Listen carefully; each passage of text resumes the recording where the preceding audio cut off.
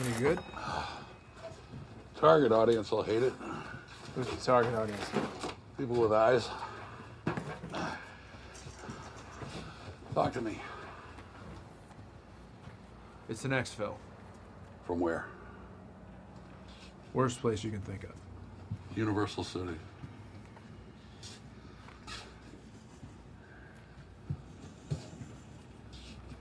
How are you going to get into the embassy? They're not in the embassy. During the takeover, 6 people escaped. They're hiding out in Tehran. And that's who I'm going to go get. What am I making? I need you to help me make a fake movie. Came to the right place. I want to set up a production company and build a cover around making a movie. That we're not going to make. No. So you want to come to Hollywood and act like a big shot? Yeah. Without actually doing anything? No. I'll fit right in. She's my little rock and roll. Oh, she's my little rock and roll, baby. He's reading, tracks is faded, joints rocking, could be any time at all. But the bitch keep bitching, the snitcher keeps snitching, drawing names and telephone numbers. Happy holidays and welcome back to the Film Effect Podcast, where we take best pictures to the full effect. I'm Ed. With me as usual is my cinematic life mate Sean. Good morning, Film Effect. And if you like movies and enjoy listening to film podcasts, then you've come to the right place. Every week we do deep dives and touch lives, focusing on a single film per episode in an effort to give it the full film effect treatment. But before we pitch you some of the best worst ideas we have, I want to let you guys know that our ever-growing collection of previous episodes can be found on our website at podpage.com/the-film-effect-podcast, as well as all major platforms. Direct link in the episode notes. And if you're one of the 50% of our listeners who check us out on Apple Podcasts, then do us a solid and let us know your thoughts on this episode and how we're doing in the form of a review. And now that Spotify allows listeners to leave ratings, we trust that you'll do the same for us on that platform. Make damn sure we value your opinions. All right, Sean, can you let the people know where they can find us on both Facebook and Instagram? Yeah, it's going to be the Film Effect Podcast. All right, and if you're more of a Twitter person who has no shame in their game, where can they find us at on there? At Film Effect Pod. All right, if they want to be old-fashioned and send out an old-fashioned email, where can that be sent to? The Film Effect Podcast at gmail.com. And if TikTok is your thing, guys, you can also check us out there at Film Effect Podcast. Oh, Jesus Christ. All right. So how you been overall, brother? I'm still on the tail end of this damn respiratory infection. It had me down for the count for almost 2 weeks. I think you know that. Yeah. I mean, you sound better. I mean, even yesterday, you had me a little concerned as I was leaving, with just the way you were all over. Overall, like, I don't know, your hearing was worse and stuff. How's that working? What? You got to figure, man. I've had sinus problems for as long as I can remember. So I get a chest infection like that, and all that mucus just backs up in my head. It makes me even more deaf than I was before in my left ear. Yeah, it was bad yesterday, though, especially because I had my headphones on playing my PlayStation for a while, and then I'll take them off, and now both ears are ringing, and I can't. Mandy's getting pissed, man. I'm looking right at her. I can't hear a fucking thing. Yeah, I don't know, dude. Like, something similar happened to me a few weeks back. Like, I had like long-term tinnitus. Like, it was just ringing for like over. But usually when I had that sensation, you blow and you hold your nose and blow, or you like swallow or whatever, or you sneeze or cough, and it goes and it pops back or whatever. Right. And I went to do that and it wasn't working. It was still like in my right ear, like the ringing, and just I could barely hear that out of that end. And it just felt weird because I'm like OCD, so everything's about balance for me. Yeah. So I felt really weird having full hearing in the left ear, but the right ear is like not so much. I'm like, oh man, this is fucking with my head. All right, so it lasted. It's better now, but it was really, it had me concerned because it lasted for like a week and a half. No joke. Well, imagine it lasting for 25 years, and that'll kind of give you an idea where I'm at. Yeah, dude. Where'd that stem from? It's ultimately traced back to It's a condition called bullous meningitis, right? So it's a little medical Write lesson. that down, for you. kids. It's a little medical lesson for you guys. So when I was really young, like my eardrum, like I don't even think I was a year old. My parents told me like my left eardrum had burst before it really fully formed, and then it didn't really start developing until I remember I was in early high school, like probably maybe 10th grade or whatever. Woke up in the middle of the night with like just a nasty earache, and at the time my mom just like, just put some cotton in it, go back to bed. And then I used to almost come on like clockwork every 7 years. So what it is because that drum had never fully formed before the incident happened. If I get sick, like I got this respiratory infection, if I get any kind of viral infection, it'll settle in there and develop a boil on my eardrum. Yeah, and it used to be like I could feel it coming on, and I would gotta go get it treated. And there was like ear drops and steroids and antibiotics and stuff. And I remember distinctly the night before my 30th birthday. I can kind of feel it coming on, and I was at a karaoke bar in Essex. I run across to like Rite Aid or whatever and get some eardrops and stuff because I didn't have a way to the doctor, I had insurance or nothing. So I kind of self-medicated it, figuring, as usual, after a few weeks, like you said, that hearing will slowly come back. Well, it started with basically, I would say maybe a 20 to 30% loss. And here we are almost 20 years later, and I've got just about nothing in that ear. I mean, it's kind of a nasty situation. Got to get my Medicare straight so I can get it looked at, maybe get a hearing aid or something. But that's what it is, man. I've had that bullous meningitis thing. I've developed like probably in 47 years, probably developed 4 boils on that eardrum. Painful as shit, man. Like somebody shoving a hot ice pick in your ear. Yeah, I can only imagine. Yeah, I wouldn't. I don't. When it happens now, it's like nerves are dead, so I don't feel it. But yeah, exactly. But it's like when it was 20 years ago, man, it was painful as shit.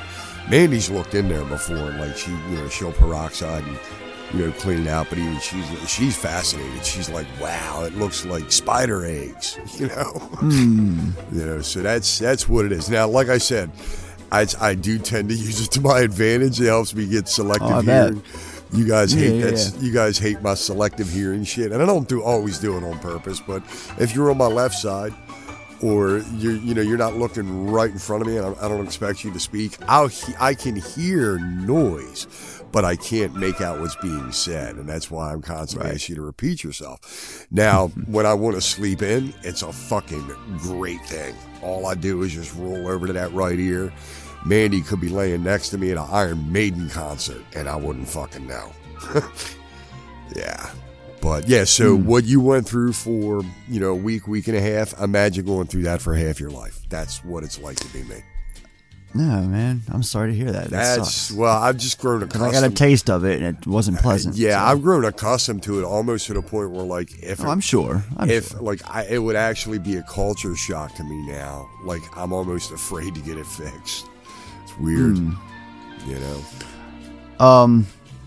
So football Saturday started yesterday. Like the last 2 to 3 weeks of the season, they always throw in a couple Saturday games. Yeah, I knew and that. It was a big one for the Patriots because they played the Colts, and they were at the top of the AFC, had the first seed, and we were right behind them with our win Thursday night, KC. So Indianapolis won. My boy Jonathan Taylor with that fucking 50-plus yard run to seal the deal at the end of the game, and that knocked them out of first place. That knocked them out of the first seed. And my Chiefs at the top of the mountain once again. Welcome back, Patrick Mahomes and company.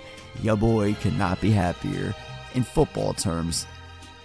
Yeah, I don't be any happier than I am right now. I love this feeling. I don't follow the sport, but I was reading. I was reading an article the other day. Apparently, his brother's a raging douchebag. Oh, let's not go into Jackson Mahomes. I saw some of the stuff. The kid's don't even get me started. The kid's a fucking punk, man. Yeah, So he needs a couple They all ass started at whoopings. that Baltimore game that I was at, where he threw the water Yeah, he on threw the the fan. water. Yeah, I saw that. Yeah, bullshit. He looks like just a fucking douche nozzle. Oh, he's something frat else. boy. He's something else, dude. Does he So, yeah. play? I mean, or does he just ride his No. brother's He's coattails? he's a young, like 16, 17-year-old. Nah, he's just like riding Big Brother's fucking bank book. Yeah. Oh, exactly. I mean, what a I'm sure turd. you heard the news of that restaurant. They called him out. That he left a bad review on Yelp, and they called him Yeah. out on Twitter or something. I don't Yeah. know. And they tagged That's him and right. shit. So That's called him right. entitled and everything. I mean, they weren't wrong. There was nothing in that reply that or response that was bullshit. That's what started. Then I started hitting the hyperlinks to other articles. Apparently, he's yeah, that's doing. how it starts. Exactly. He did some. Didn't he do some like TikTok dance on somebody's memorial spot in the end zone or something? and Yeah, piss people Sean off? Taylor, and they started right down the Beltway in D.C. at the FedEx Field. Oh, He had yeah, a it was just retirement. right, that's they right. retired his number, and they had it blocked off. And then, like, apparently, Mahomes' wife and him were on top of it, and they were saying, "Oh, that's for security. Told us to go." I'm like, "Yeah, okay. They told you to step over that, thing, and no, come on, Film your This little is- TikTok video. Yeah, exactly. So whatever. Dude, I wish we'd have known. I wish he'd known he was in town. We could have drove down there and just beat his ass for an afternoon. Guy Getting seems good like as he's- ourselves. Seems like he's got it coming, man. So, as a lot of our listeners might know, we've put out a lot of material in the last couple weeks. A lot of episodes have been put out. A lot of multi-week episodes, or multi-episodes per week. And yeah, we got more coming out to wrap up the year. But then after that, like I told you yesterday, we plan to take the first 2 weeks of 2022 off. So we're gonna be taking a 2-week hiatus. Nothing crazy. Just a 2-week hiatus, and Yeah, your boys We'll be deserve back. a break, gang. We've been busting. yeah. So a little us time, and then we'll be back for, like I mentioned before, in case you guys forgot. I announced we got Tarantino XXX, which is 30 years of Quentin Tarantino films, because next year is the 30th anniversary of Reservoir Dogs, which is the film that kicked off his directorial career. So we plan to cover one episode a month dedicated to one of his movies, or a couple of them that he wrote the screenplay for, which of course leads to my first episode of the podcast was True Romance. Yes, me and Sean will be covering True Romance this year, or next year as well. And the other thing I announced was Water Wednesdays, which was John Waters. Just because he's a local legend. I love the man, and he has enough films. He actually happens to have 12 full-length movies, and we're just going to be doing once a month, the second Wednesday of each month, I believe I announced on Twitter a couple months back. Shit. But that, the Pope of Trash. oh god, there's going to be some gnarly stuff we're going to be covering, but he's balling, we're gonna save that stuff for later on in the year. We're gonna kick it off with favorite of mine, Serial Mom, of course. Yeah, you So, love that movie. Yeah. So again, we'll be back in I don't 2 really weeks. have a favorite. John Waters. Yeah, he's different because it's not like other directors where like sometimes It's they'll his fluctuate his with my favorite early output. film. I appreciate his early output, just like young Baltimore hippie in the 70s, making movies on the cheap up in Ruxton, Right. But it was more shock value than anything when, what he was doing with Divine and Mink Stole back in the day. Mm-hmm. I mean, let's face it, everybody loves Pink. I guess I'd have to say Pink Flamingos just because of the notorious stigma. Raunch. Yeah. It's just, it's definitely like, it feels like cinema verite documentary I'm not style. looking forward to covering a few of those films, and that's one of them. My favorite story is how he got Mr. Ray from the local Mr. Ray's Hair Weave to narrate the beginning. Or do you old enough to remember that? Save it for the episode. Yeah, but Mr. no. Ray's Hair Weave. Guy had a hair salon up on like Boston Street or something. He had these local commercials back in the 70s. So yeah, we got a bunch of stuff coming out in the next couple weeks to wrap up the year. Shout outs. Shout out to his family. Shout out to Justin and Corey for the last minute save with the previous episode that we covered. I forgot what it was already. No Country for Old Men. There it is. Yeah, thanks. Thanks, guys. It was like last minute. I was really, really under the weather. It was literally last minute. Y'all Thank God swooped they in and pulled saved the through. day. Justin checked in on me later on that night. God love him. So yeah, I appreciate that, guys. We just had I was in bad shape when we went to record that. For the record, gang, if you listen to our conversation with Dee Wallace, during that episode, that's where everything started. I was running 100-degree fever that whole day, and Ed and I had about, probably 4 interviews lined up over 6 hours that day. And we were on a couple. We had to cancel. Well, not cancel, but postpone a couple. So yeah, it wasn't quite the press junket that we had and had planned, but still we got a lot knocked out. Yeah, that but day, I was doing that with 100-degree fever, so right. That was the start of things. And then so like I said, by the time when it came time for No Country, man, I was no good. I've been that was on my 4th fever of the week. So thanks, Justin and Corey, for swooping in and saving my ass on that one. Definitely, right on. Thanks, guys. All right, current events.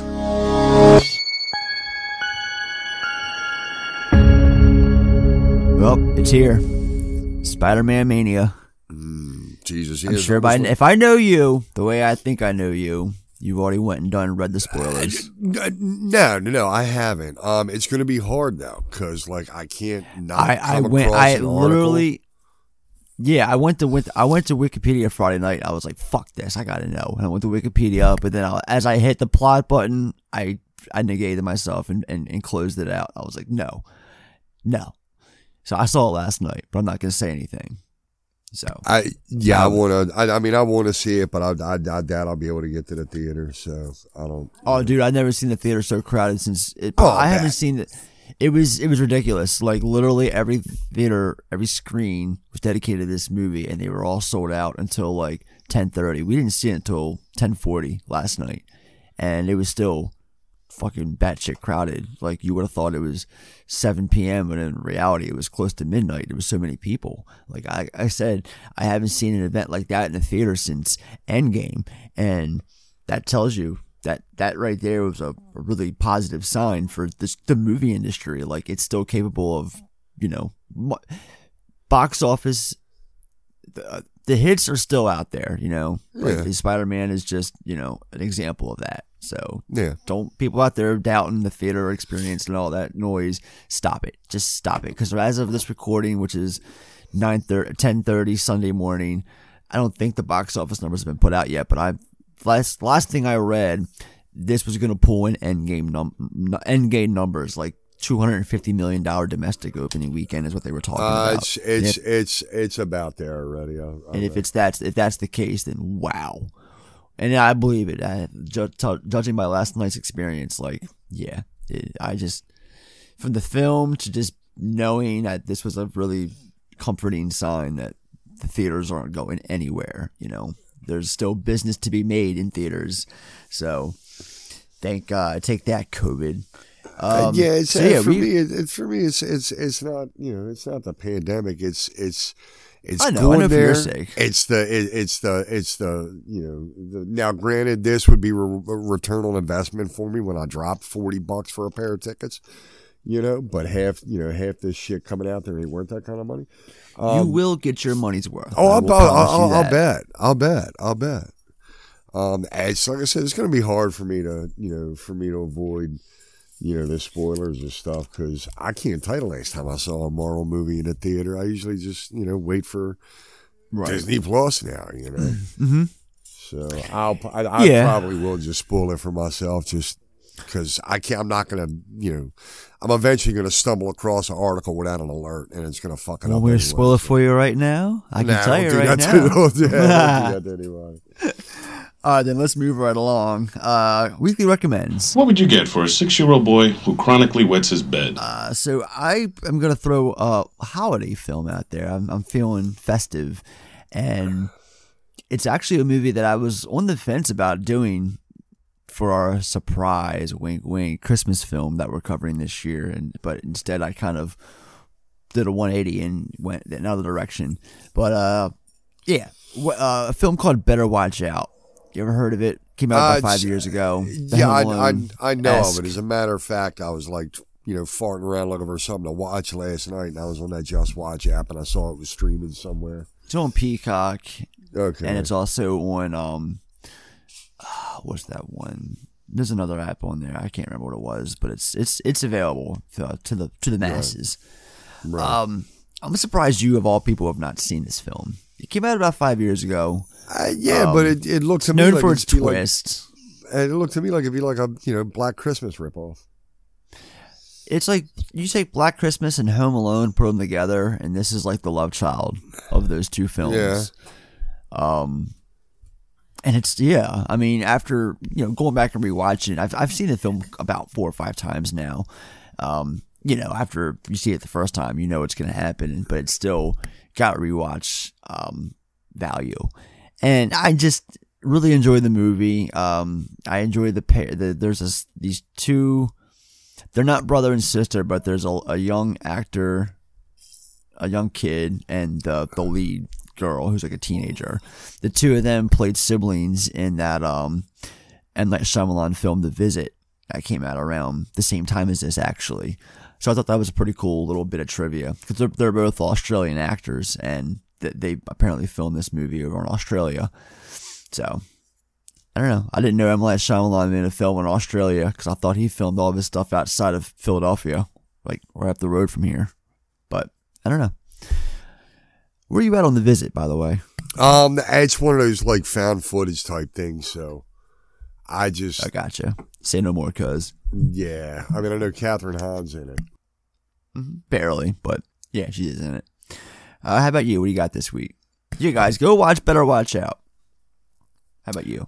I didn't finish it. I started watching that Power of the Dog last night, but it was really late. Very good film. Very good. Netflix, right? Yeah. It's getting a lot of Oscar buzz. Buzz. Yeah. You got Meth Damon, Kiki, and Blunderbuss Cumberbund all firing at the top of their game, but Cumberbatch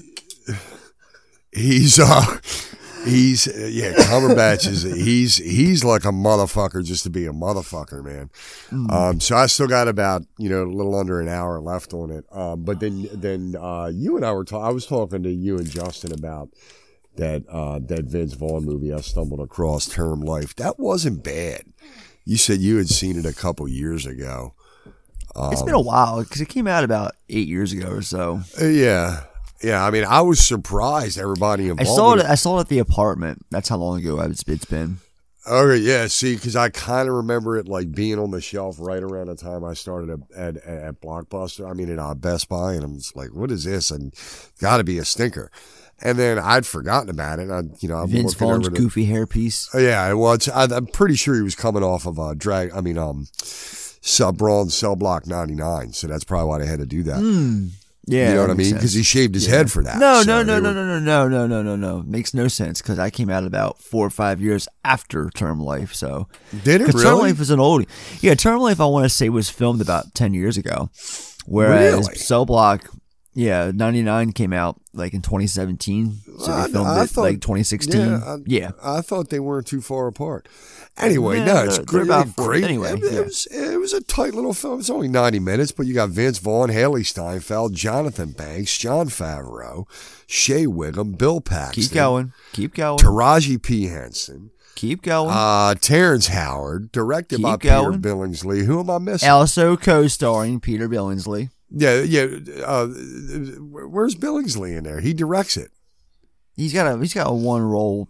He's got a one scene role in the film. I vaguely remember. I didn't recognize. I knew he directed it. I didn't know it was Mike Epps till almost the end of the film. I'm like, holy shit, that's Mike Epps. I've been staring at him for like 45 minutes. Was he drinking Schweppes? No, it was because he might be related to Mos Epps. Mos Epps. It was a tight little flick, man. Kind of like, I don't know, the ending kind of, tied it up in a little happy bow that I kind of think could have went a little darker. But other than that, it was a fun ride. The movie overall was darker than I expected. Yeah, but it was definitely cool. Yeah, I'm gonna say Term Life, but definitely I'm looking forward to finishing Power of the Dog just because, this is Cumberbatch's Daniel Plainview. You know what I mean? It even has like the way Jane Campion kind of shoots it in some of the score and stuff. It kind of gives you a little bit of There Will Be Blood feel. Like that, just look and feel. I highly recommend it. I know it's like a couple of the LA and New York, critics awards have been coming down the pike this weekend, and he won in New York. I don't think he won in LA. Oh, that's a shame. Yeah, what he puts up there, man, is a fucking crying shame. If I'm doing a fake movie, it's going to be a fake hit. This is Argo. Actions of Iran have shocked the civilized world. Let's go! Shred everything! Our embassy has been seized and more than 60 American citizens continue to be held as hostages. If we're going to go, then we need to go now.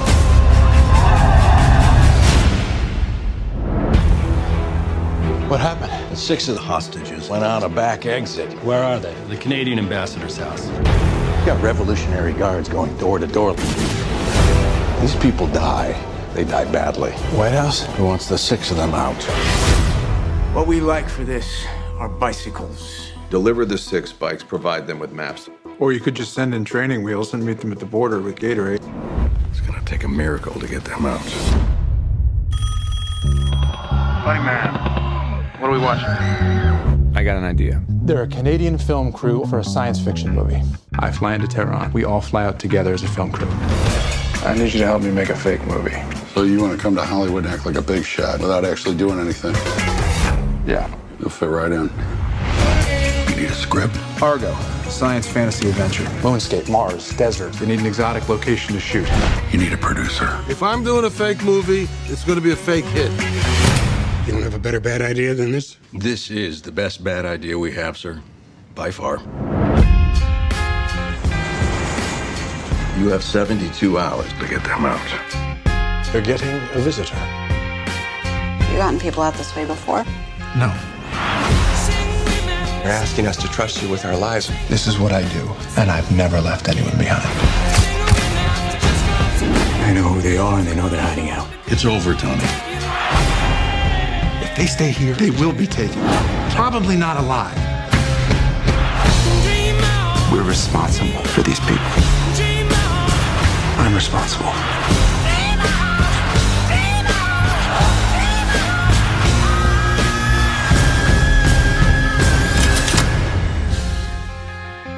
You really believe your little story is going to make a difference when there's a gun to our heads? I think my little story is the only thing between you and a gun to your head.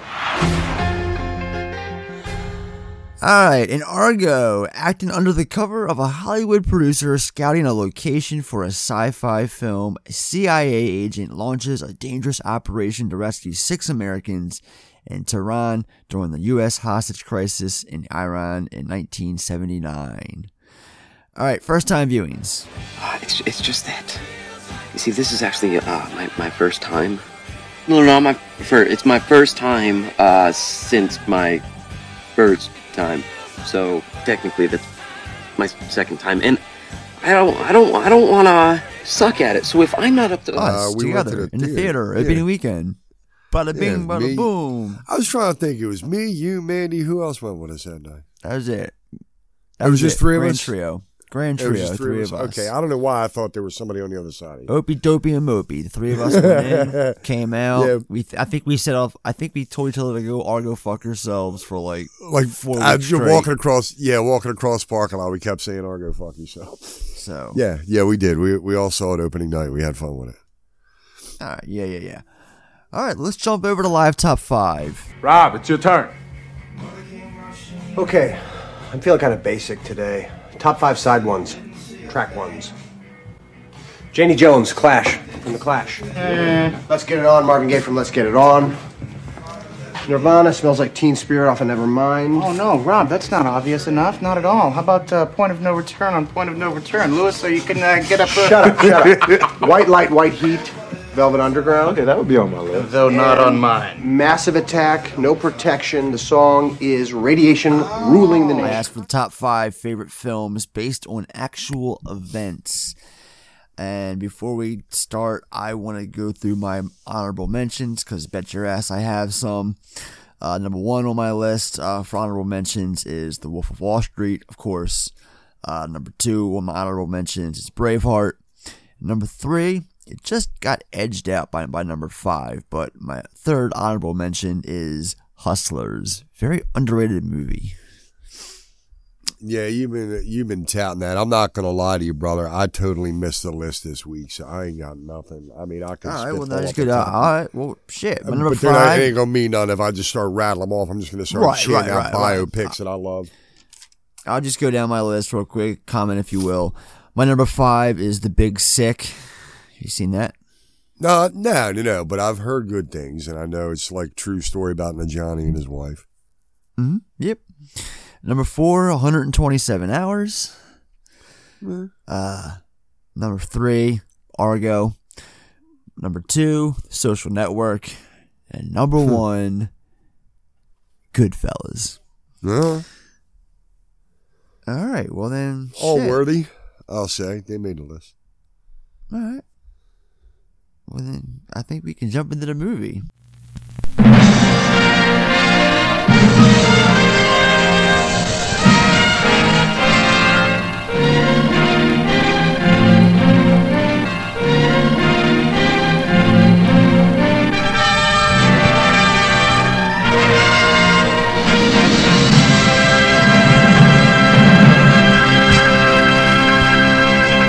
Here we go!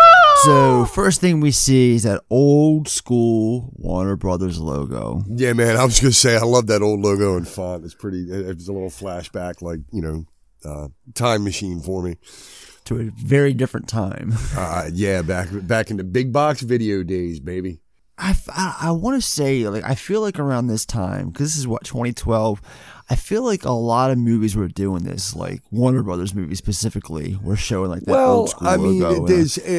I can't name them off the top of my head, but I feel like there's like 3 or 4 other ones that came out around this time that were doing the same thing. I'm not knocking the idea whatsoever, because it ties in with the film's, Well, you gotta figure it was a logo they would have used in '79.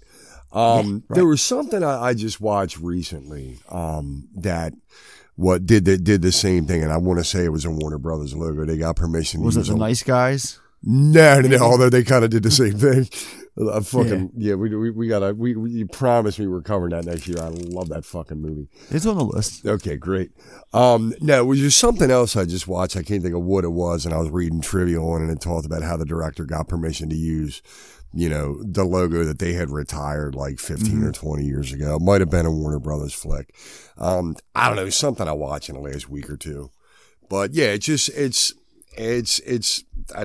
non-anachronistic, if you will. I don't even think that's a fucking word. But yeah, it just works for the time, because that's the logo you would have seen at a Warner Brothers picture in '79. And even the font, for the opening credits is kind of throwback, old school.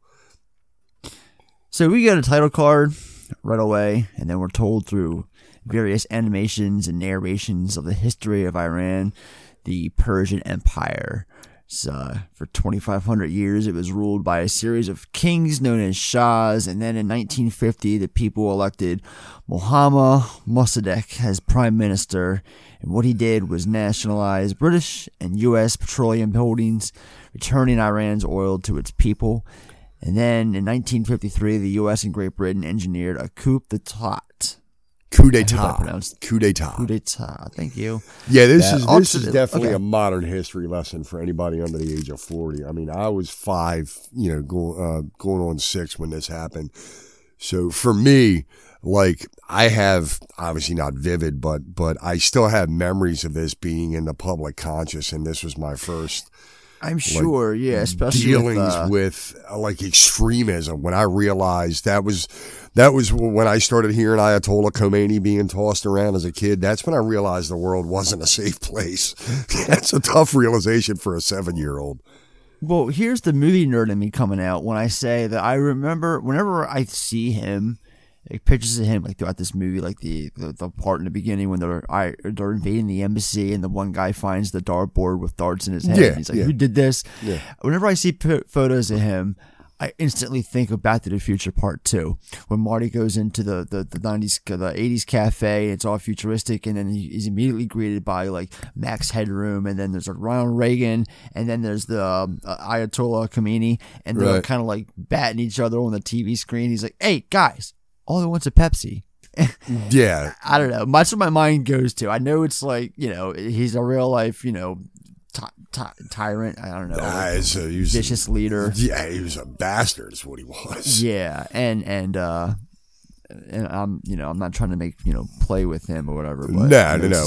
Like I said, that's just how I think. When that was when I realized that there was evil in the world at 6 years old, and I heard, Ayatollah Khomeini was like public enemy number one at the time. Then I grew older and realized exactly, what the hell was going on. And like I said, this film, teaches that lesson in broad strokes. Yeah, I mean, talking about we're told about this Shah who's elected, had a wife who bathed in milk while he had lunches flown in by a commodore from Paris while the people starved. Real serious fucked up shit. An era of torture and fear then began, and he began to campaign to westernize Iran, which enraged that population. And then in 1979, the people overthrew the Shah, and the exiled cleric Ayatollah Khomeini returned to rule Iran. And then it descended into score settling, death squads, and chaos.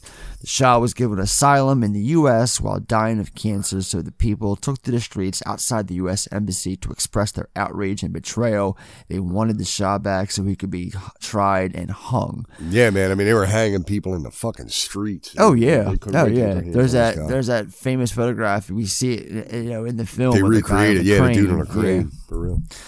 So based on a true story, U.S. Embassy, Iran, November 4th, 1979 is the text that comes up on screen. And then we get the setup of the embassy takeover and Tehran. And we see Tate Donovan as Bob Anders is mentioning the carnival's bigger today. And then Chris Denham's Mark Lijek questions the bulletproof windows, even though they haven't been tested. And what they're doing, what Affleck's doing here, I didn't even look to see who his DP is. Hang on a sec. Rodrigo Prieto, who shot The Irishman. That makes sense. Silence. That also makes sense. And Brokeback Mountain. Okay. So I have an idea of what this guy's work is. Because what he does, and I'm sure Affleck had a part in this too, because obviously he's the director, is they bounce back from between HD and then 16 millimeter, like not stock footage, but like footage. Like he messes with like the format with this, because it's shown, because again, like the old school WB logo, he is basically taking the viewer and making it so that it's 1979 in their minds. He's just throwing it out there. This is a timepiece. Yeah, it's almost he's even like going as. It's kind of frenetic pacing and editing, but it's like he's bouncing back and forth between what would be newsreel footage and real time, if you will. Yeah, like when we saw this in the theater back in 2012, if he wanted to make damn sure that me, you, and Mandy were envisioning ourselves in a cinema in 1979, not 2012, with the way the film, was made and just everything about this movie so far. And then they start burning the files, just because they're basically this has gotten to a point where they're getting in. They know it. It's just a matter of when.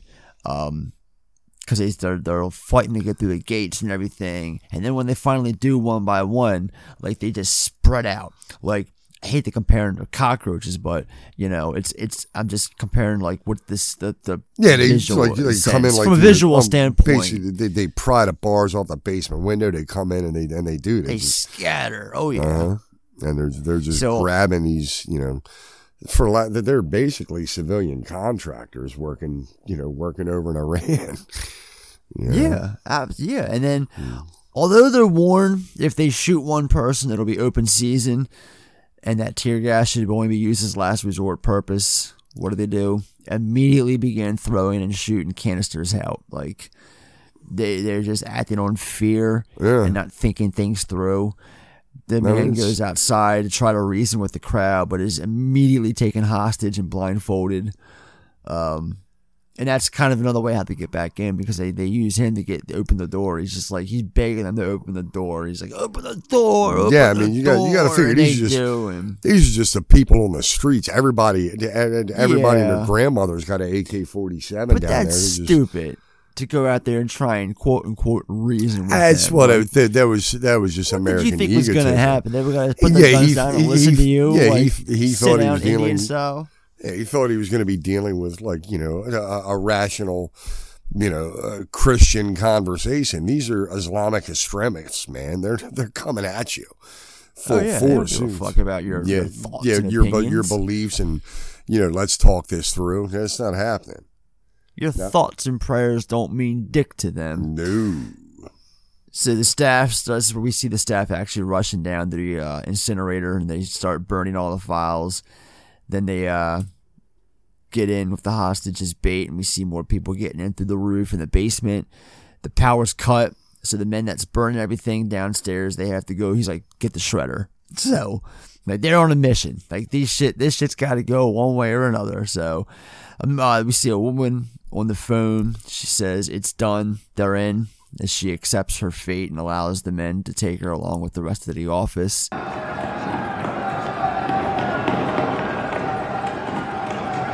It's done. They're in.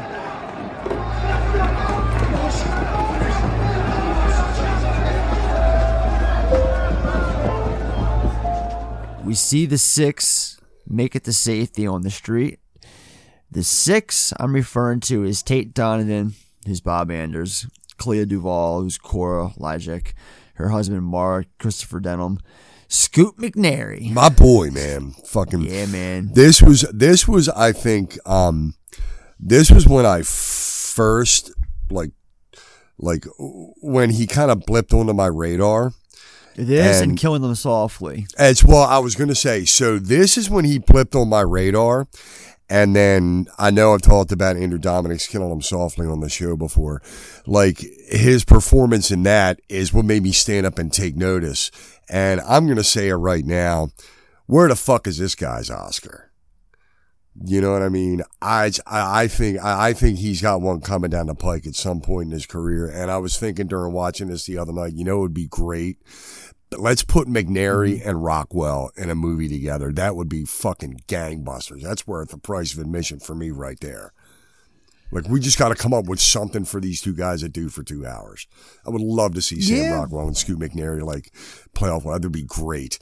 So yeah, man, I'd say like this is when I first I didn't know who he was, and then suddenly I did, and then Shabanga.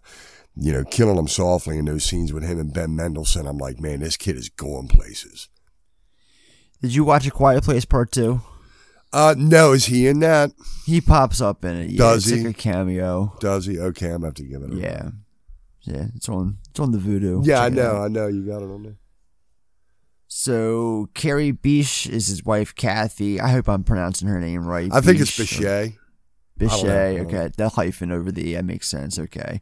And then Rory Cochrane. Yeah, looking like a great value Sonny Bono. Who we love so much. I feel like I feel like just saying friend of the podcast. Yeah, he kind of is. We talk about him so much. Yeah.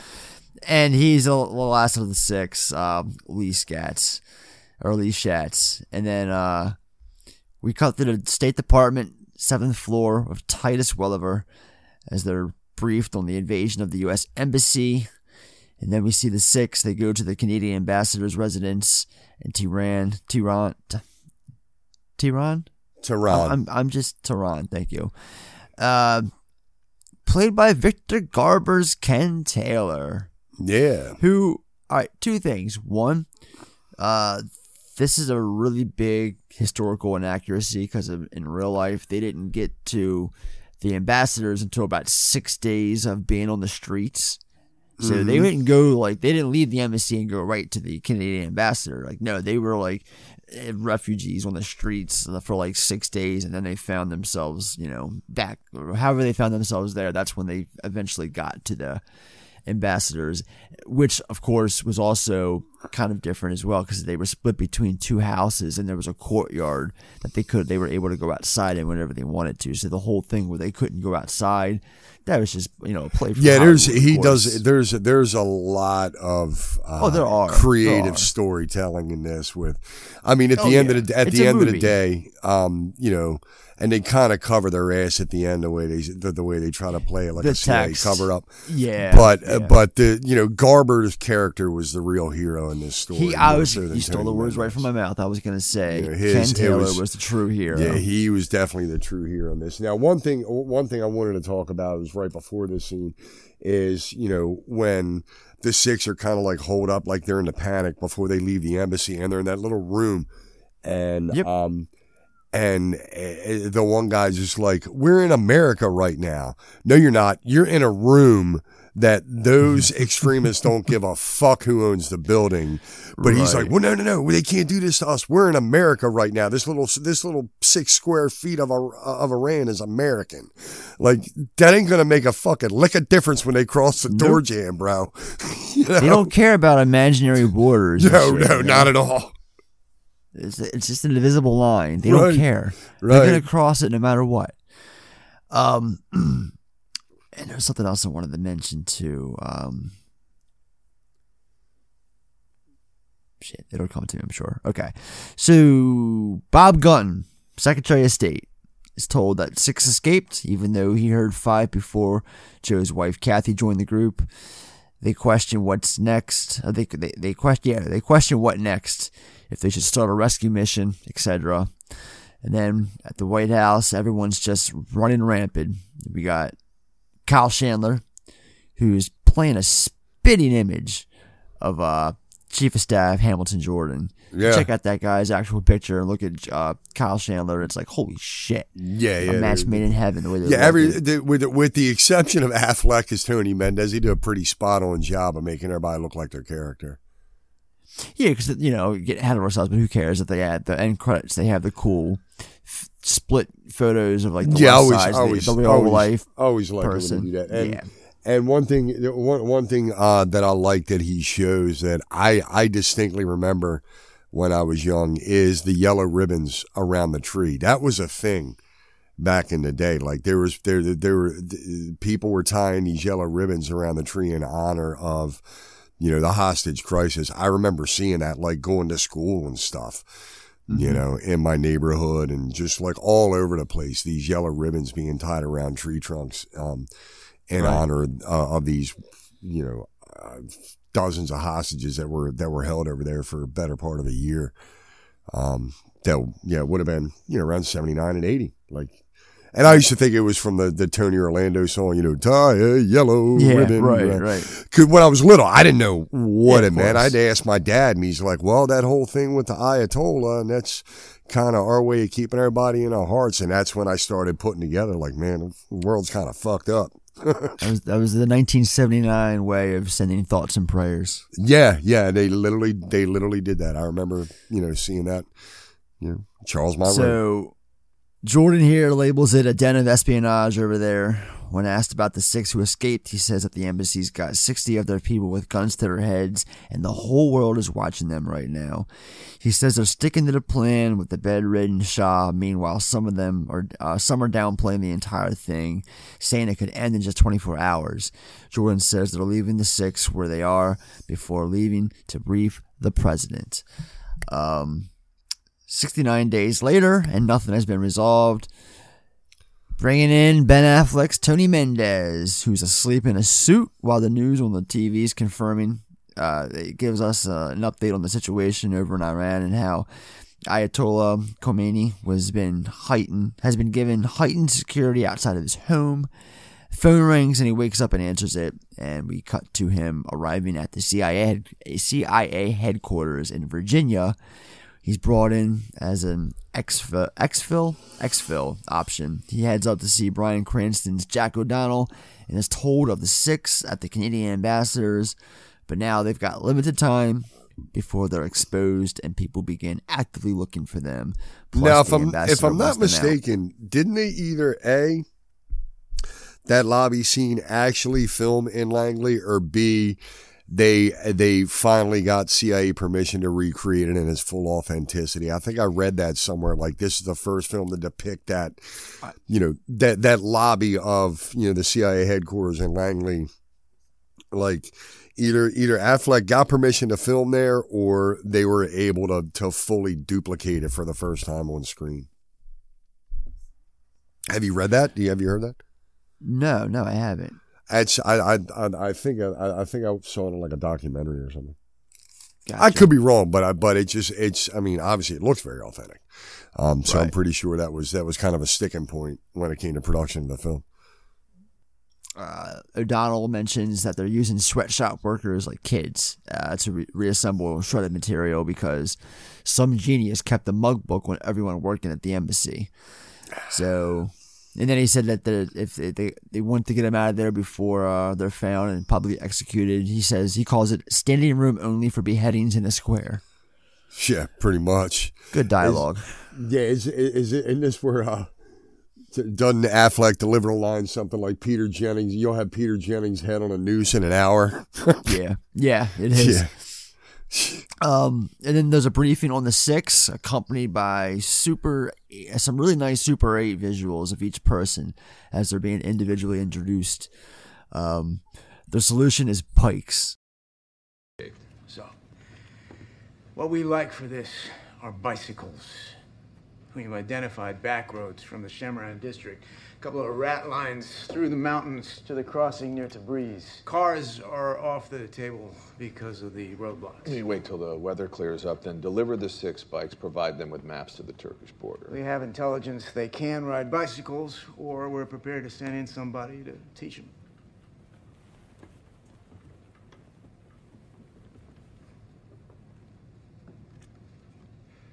Or you could just send in training wheels and meet them at the border with Gatorade. It's 300 miles to the Turkish border. They'd need a support team following them with a tire pump. We were just asked to sharpshoot this. State is handling the op. I'm sorry, who is this? Tony's an exfil special. He got a lot of the Shaw's people out after the fall. Sir, if these people can read or add, pretty soon they're going to figure out they're 6 short of a full deck. It's winter. You can't afford to wait around till spring, so it's nice enough to take a bike ride. The only way out of that city is the airport. You build new cover identities for him, you send in a Moses, he takes them out on a commercial flight. We've explored those options. They're never going to get past airport control. Comite own the place. Well, they could pose as reporters. The government issued 70-something 74 visas for American and journalists. the Revolutionary Guards keep them on 74 leashes. If they're caught with fake journalist creds, it's Peter Jennings' head in a noose in an hour. Look, North American accents gives us limited options, so we get the Canadians to issue them passports. What about English teachers at the international school? It's a good idea, but that school's been closed for 8 months. Okay, so how about the do-gooders? 6 Canadians have been over there inspecting crops, making sure the kids get enough to eat. We give them creds, makes them look like ag NGOs. It's a feed the kids thing. Okay? Those kids are black. Those are African kids. We can get ethnically appropriate kids. Are there starving kids in Iran? I'm sure there's some skinny kids in Iran. What about missionaries? A logo with seeds. Called I think it's good. Seeds of Hope. Hold on. Sir, do you have this newspaper in front of you? Would you mind taking a look at it? What's in this picture? Tehran. Right, what's on the ground? Snow. Right. So what crops are the do-gooders inspecting under Frosty? Sir, exfils are like abortions. You don't want to need one. But when you do, you don't do it yourself.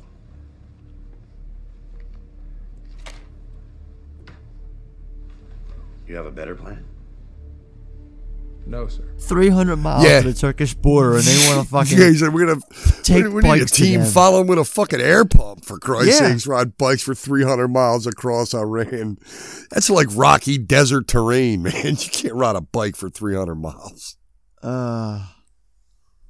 Especially a Schwinn from 1978. And then they're talking about, why did I write this quote down? I just wrote down randomly, are there skinny kids in Iran? Why did I write that down? It's got something to do with this scene. Someone says it, I think. That's why I wrote it down.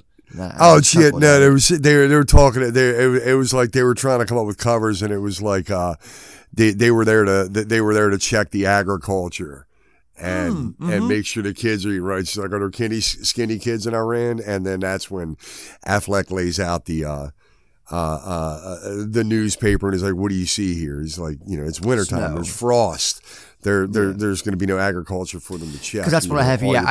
That's where I wrote down. I didn't cut you off. I just have it in my next note here. After some deliberation and an idea to get them fed, that's what it is. Food that involves crops, except that it's winter. Right. And that's when Tony tells the room that exfils are like abortions. You don't want to need one, but when you do, you don't want to do it yourself. But when asked if he has a better plan, he says no. As the scene fades to black. So we cut to Tony driving home, intercut with hostage threats to blow up the embassy, as well as the workers placing strips of photos back together. We then see the six arguing at dinner before sudden rumblings and helicopters force them into the hidden cellar compartment. Let's talk about this small thing that they've got to hide down into. That's like a fucking box, Sean. Do you see that thing they got to go down into and hide? And it's literally like a little. I think it's made for like one or two people, and there's six of them. Yeah. That's insane. And to think, I'm pretty sure, like, in real life, they probably had to hide down there for, like, X amount of hours at certain points. Maybe even I'm days. sure. That's just, when you actually stop to think, put yourself the ordeal that these six people had to, it's not had to live through. I mean, it was, weeks of just nonstop terror, man. They probably slept, 4 hours in the course of a week, you know what I mean? You got to think about it. Like, okay, it's this big, people have the argument, oh, what do they got to be sad about? They're like held up in this nice, ambassador's mansion, yada, yada. Okay, number one, in real life, it wasn't like that, like I mentioned before. Number two, you still got to think about the element of fear, and you got to truly put yourself in one's shoes and think, okay, one sudden move, if one out of us six makes the dumbest move, and anyone can make a stupid move at any moment, they can be caught. And when they're caught, Sean, it's a public execution. Like and they're not going to hold back. It's going to be the worst death you can envision. For real. And that's kind of scare the shit out of you. Yeah, these aren't like, civil servants or government elected officials. These are just angry civilians with automatic weapons that have formed a street militia going door to door, hunting down any pale skin they can find. Right. And I haven't even gotten to Sahar yet. You know, there's so many elements to this. It's like, it's not just, being, cooped up in a nice house. It's a little bit beyond that. So. You're living on the razor. You're basically spending every moment on the razor's edge. Yep, exactly. So, we get actual news footage of Americans. This happens a lot throughout this movie. That's another thing I like that Affleck does, is he incorporates actual news footage from this situation, 40 plus years back. So we see it here of Americans telling reporters how they feel about the people of Iran and the hostage ordeal overall. I'm sorry. I don't mean to offend anyone. I don't mean to piss off anyone. So ahead of time, before this comment comes out of my mouth, I apologize.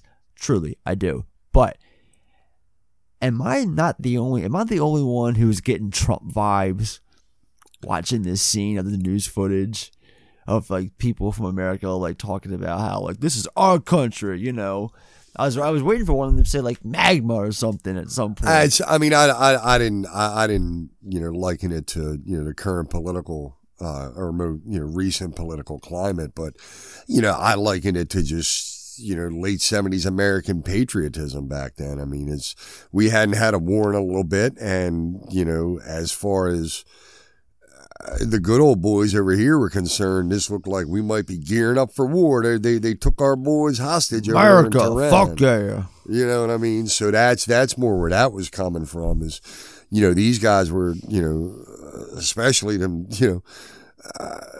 your red states down south, man, they were itching for a reason to load up on their guns and ammo, just like the Iranians were in the streets. Like, they can do it, we can do it. Let's go over there and kick their asses. So I didn't so much take a whole, Trump MAGA thing from it. But, I mean, if you want to look at it, I guess, and I'm not a very political person. Me neither. What that whole, Trump support group was doing recently was likened to that, that good old patriotic American from back in the 70s that voted for Jimmy Carter, But, I mean, again, who am I? I was 5 back then, so, I'm speaking on speculation. It's nice to see that nothing's changed. Anyway. So we have Tony, he's calling his son, and they're having some father-son bonding as they watch the same sci-fi movie together, which is Planet of the Apes. While talking about I think they're school. watching Beyond. They're watching Beyond Planet of the Apes. Oh, it's Beyond? Okay. Yeah, it's not the first one. Yeah, it's not the first one, but it's I think it's either Rise. I'm pretty sure it's Beyond Planet of the Apes. So I like this idea a lot. This movie. Oh, and by the way, the watching the film with his son gives him an idea, which cuts to the next scene. We'll get to that in a sec. I feel I like this being a parent myself. It's like if he can't be there, he's at least there. They do this thing where, and I think it's unique and special, where they turn the same TV on. Watching the same movie together watching over the the same phone. movie. I was thinking about something else while trying to speak, but this they're at least watching the same thing together. It's kind of like being together overall. It's something. It's different. I like it. It's like the equivalent to FaceTime today. Today's standards. And then I have here in my notes, I feel like this scene was part of a reshoot because Affleck's hair is noticeably different or shorter. Yeah, I didn't notice. Just a stray observation, that's all. I didn't so we get Tony pitching his fake movie idea to the room to get the 6 back home unharmed. And then we got Bob being ridiculed for going outside to have a quick smoke. Bob is a bit of an asshole. I was going to say it's Tate Donovan, right? Yeah. The ex-Miss Jennifer Aniston, or Mr. ex-Jennifer Aniston, right? I guess, yeah, I think. Yeah, right? I wanted to say Sandra Bullock, but I'm like, no, that was Love Potion number 9. Right. Okay. Right. Yeah. All right, so anyway, Iran terrorists are being alerted of the number of embassy workers that they don't match the number of hostages. And then we have O'Donnell, this is Bryan Cranston, calling Tony to tell him that his idea got approved. Be careful, the whole country's watching you. They just don't know it. Love that line. And then we are introduced to fucking John Goodman. Goodman is just it's the John Chambers introduction. I love John Goodman in this. He's just the best. He even has this badass introduction that brings us into Tony's arrival to Hollywood, set to the Rolling Stones' little TNA. Yeah, I like when because like they're on the set of the shitty monster movie, and they come to get Chambers, and he's like, the actor needs you to work on the makeup. He's finding it hard to act. He's restricted. He's like, if he could act, he wouldn't be playing a Minotaur. Yeah, exactly. And then we cut. You got Tony and Chambers in his trailer. Tony says it's an exfil from the worst place you can think of. He tells him about the 6. Universal City. Just hands him a copy of Time magazine. Tells him about the 6, and Tony tells him he needs some help making a fake movie. So you want to come to Hollywood acting like a big shot, look like a big shot without really doing anything? Yeah, you'll fit right in. Love this shit. The two, they're going over the 6's backgrounds, trying to pinpoint who can act as who as for the production of this faux movie. And then Chambers essentially tells them they need someone with credentials to produce the movie for free. The one line I like here is like, you can teach someone to be a director in a day. You can teach a rhesus monkey to be a director in a day. Enter Alan Arkin's Lester Siegel. Yeah. I fucking adore this man and everything he does in this film. A national treasure. Every scene he's in just electrifies the film. Even if it's for a brief 90 seconds. He does, man. He knows his shit. He's like, almost 90 years old, but he still knows how to sell his bits. He's playing the role, dude. Like, it's Lester Siegel, but, dude, it's Alan Arkin, you know? Arkin's great. Love Alan Arkin. And he's on his way to a premiere and doesn't go with the pitch until he stands up to put his coat on. And Chambers directs him to the television that's showing events on the news by asking if he ever wonders if they're showing this for the ratings.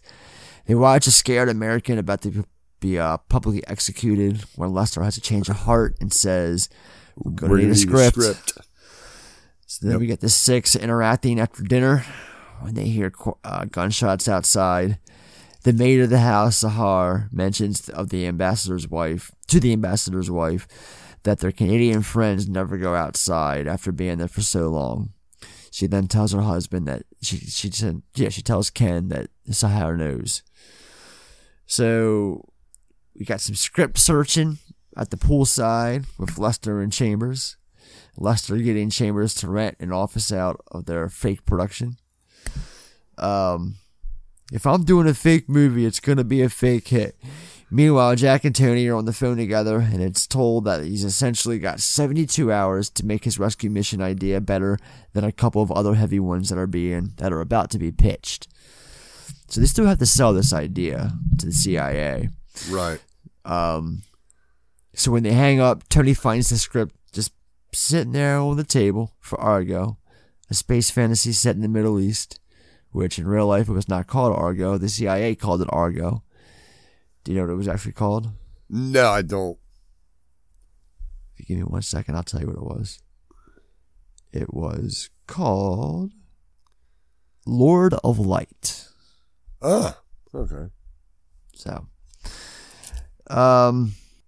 Lester takes Tony to see Max Klein at the WGA. Who is Max Klein in this movie? That's Richard Kind.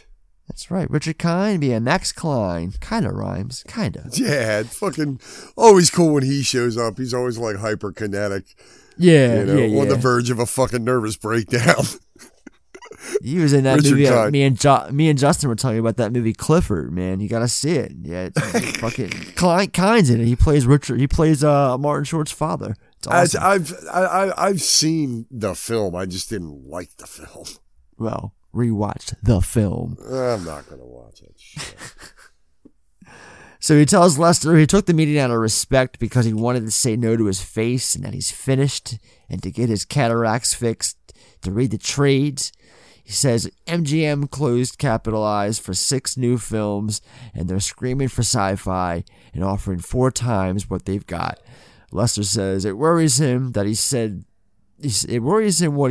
because he was sitting at Trader Vic's enjoying a Mai Tai the other day when his pal Warren Beatty came in and said that his new film Zulu Empire was going to be the big anchor for MGM's upcoming slate, but it's going over budget and now the crew want to unionize so the deal's kaput, which means the deal don't mean dick and you can go fuck yourself. With all due respect. Come in, please, sit up. Give my love to Ruthie, Lester. How's she doing? She died. Ah, geez, I'm sorry. 9 years ago. Well, you know how it is, Lester. You know, we got a lot on our minds in this business. So, you want to go into production with this in 1 month? Up like a carny ride. 1 month, yeah. Who are you again? Kevin Harkins, Studio 6 Films. It's the money. Look, what do you say, 15,000, let's close on this. You want me to be honest with you, Les? No, I would like you to bullshit me, Max. All right. I enjoyed your films, the early ones. I took this meeting out of respect because I wanted to say no to your face. Thank you. Very respectful. You're finished, Lester. Get your cataracts fixed. Read the trades. MGM just capitalized for 6 new films. They're screaming for sci-fi. They're offering me 4 times what you guys are offering me. Well, what can I say? Congratulations. But see, it kind of worries me what you said. Let me tell you why. A couple of weeks ago, I was sitting at Trader Vic's. I was enjoying a Mai Tai when my pal Warren Beatty comes in. He wishes me well. We had a little chat. Seems he was attached to star in Zulu Empire, which was going to anchor that MGM slate. But Warren confided in me that the picture's gone over budget because the Zulu extras want to unionize. They may be cannibals, but they want health and dental so the movie's kaput. Which means that the MGM deal ain't gonna happen and your script ain't worth the buffalo shit on a nickel. So, the way it looks to me, through the cataracts I grant you, is that you can either sign here and take $10,000 for your toilet paper script, or you can go fuck yourself. With all due respect. They go outside and he's like, "You really know Warren Beatty?" "Yes, I do." Yeah, it took a leak to him next to once of the Golden Globes. Taco? It's gonna hey, Utah, give me 2. Yeah. Then we got Lester and Tony eating their tacos on the WB lot, and they're talking about their kids and how they have their jobs have consumed their times together. Is eating tacos on the step of a building the right or wrong way to enjoy a delicious taco from Del Taco? I mean, I've never had a delicious taco from Del Taco, so I wouldn't know the right or wrong way. I mean, you eat more tacos. You eat more tacos than I do. I mean, these things don't fall apart like them shitty Taco Bell box you brought over here the other night. I know. You know, so like I can't imagine. The same problem last night. That's the thing. I can't imagine eating a taco just like sitting on the steps. It's just such a hot dog is one thing. Taco, I need a table, a plate, like 6 fucking napkins. Yeah, hot dog and taco. You know, but yeah, no, I don't know. I mean, it kind of works in the concept that a film. They're just, you know, sitting around the steps having lunch, and the tacos do look good, but you know, how are they not falling apart all over their nice suits? You know, I don't know.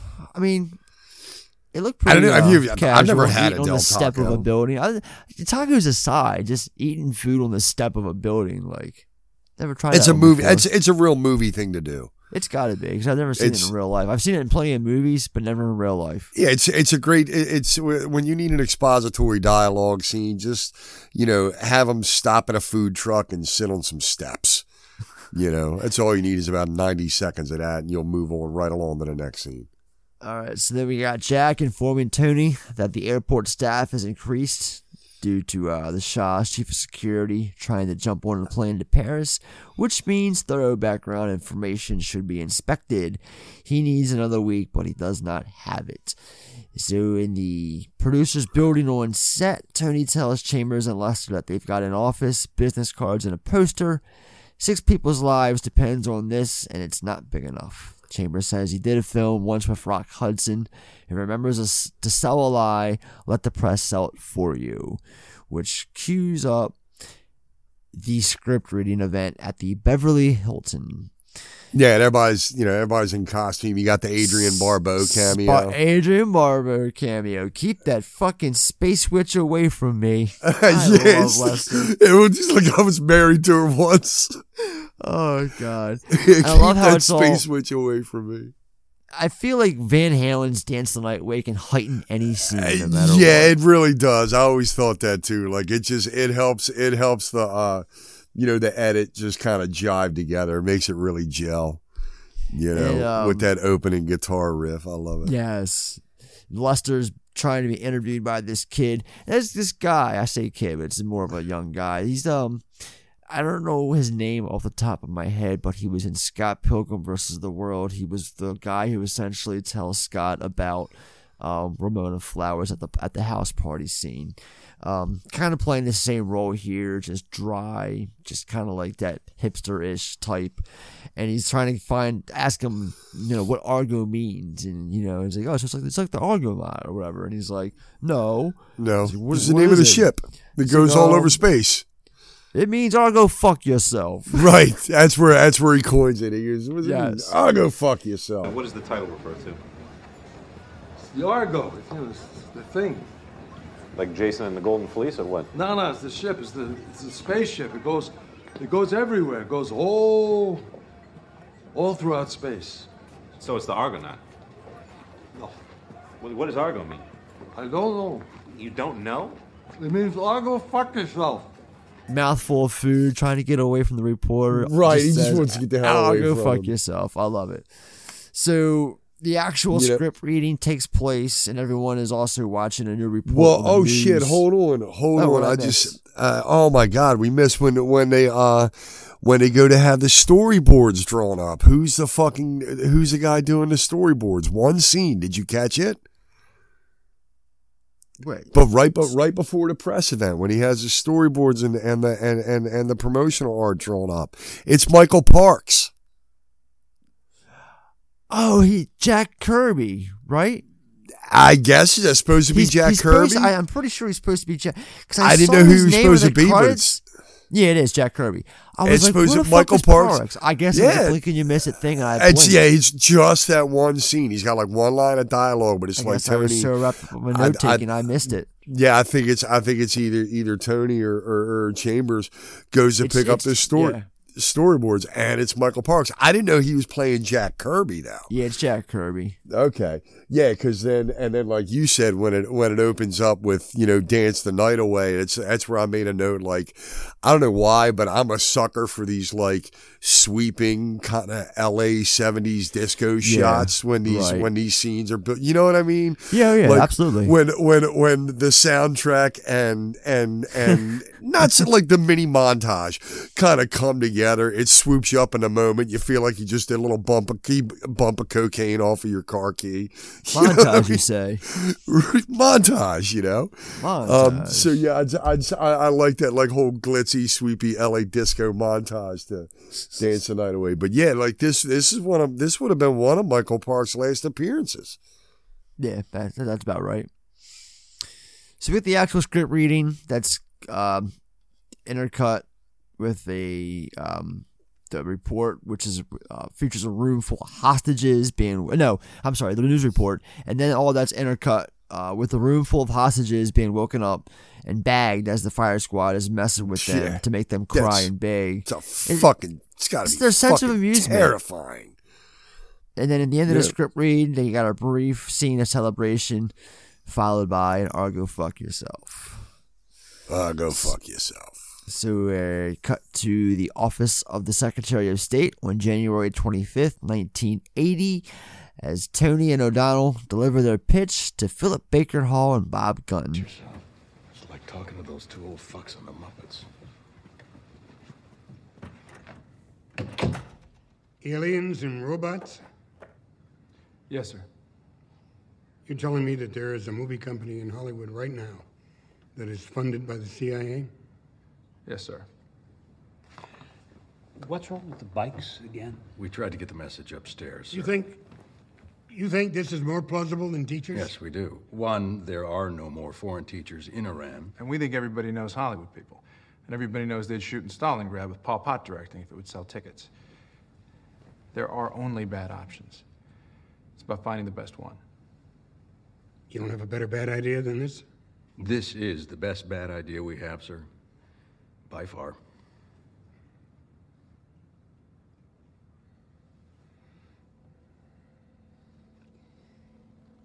The United States government has just sanctioned your science fiction movie. Thank you, sir. So they prefer the bike method, of course, but in the end, this is the best bad idea It's we the have, best sir, bad idea by we got, far. sir. Science fiction movie sanctioned. And Tony places his wedding band down on his dresser and is then driven to the airport by O'Donnell, who reminds him before leaving that if he is detained, the U.S. will not claim him. They barely do as it is, he says. He's like, they barely do as it is. Yeah. So Tony calls Chambers to inform him that their plan has been greenlit, and he calls his son, but no answer. So he leaves a happy birthday postcard to him instead before boarding his plane to Iran. Then the 6, we got cut back to the 6. Joe's watching TV when his wife Kathy comes in to ask him to come to bed with her. He asks for 5 more minutes, and then he pleads to Mark that he can't believe he put his wife in this position and that he thinks they're all going to die. Yeah, well, because Joe's, and that's Scoot McNairy's character, he's basically the only one that speaks Farsi, so he's kind of translating, Right. for the rest of the crew. And I made a note, like, and this, I don't mean to offend anybody, that speaks that language, but that is an ugly, just like, it's just a mean sounding language, isn't it? Farsi? Yeah. It's like they're just constant, like somebody speaking Farsi sounds like they're just constantly fucking pissed off at the other guy. Is it the language or is it the people? The dialect? I guess it's a combination of both because, it's a different caste culture over there, so they're a little more aggressive. They're not portrayed especially as the type. Men, But right. like, I mean, I worked in the wireless industry for a long time, so I worked around a lot of people that spoke Farsi, and it's kind of like curt and abrupt, like German or Austrian is. It doesn't just roll off the tongue and make music to your ears like French or Italian. Like Farsi is just like, especially when they get to that screaming match in the street, man. Like you just think you can pop off at any second. Somebody starts yelling at you in Farsi. But yeah, that's the point I wanted to make, was that McNary's Joe character is, his whole thing in the game is that, he was. Basically, I'm guessing he was a translator, which is why he was in the embassy. I guess, and then he just kind of brought his wife in because he had to move and she was looking for work, and it was more because she's basically just like data entry secretarial shit is what he says. Yeah, she's the reason they initially thought there was only 5 that got out, but then they're like, no, it's 6 because she was the 6th, Kathy. Yeah, she was just like a receptionist or whatever. Yeah. She wasn't like, nobody.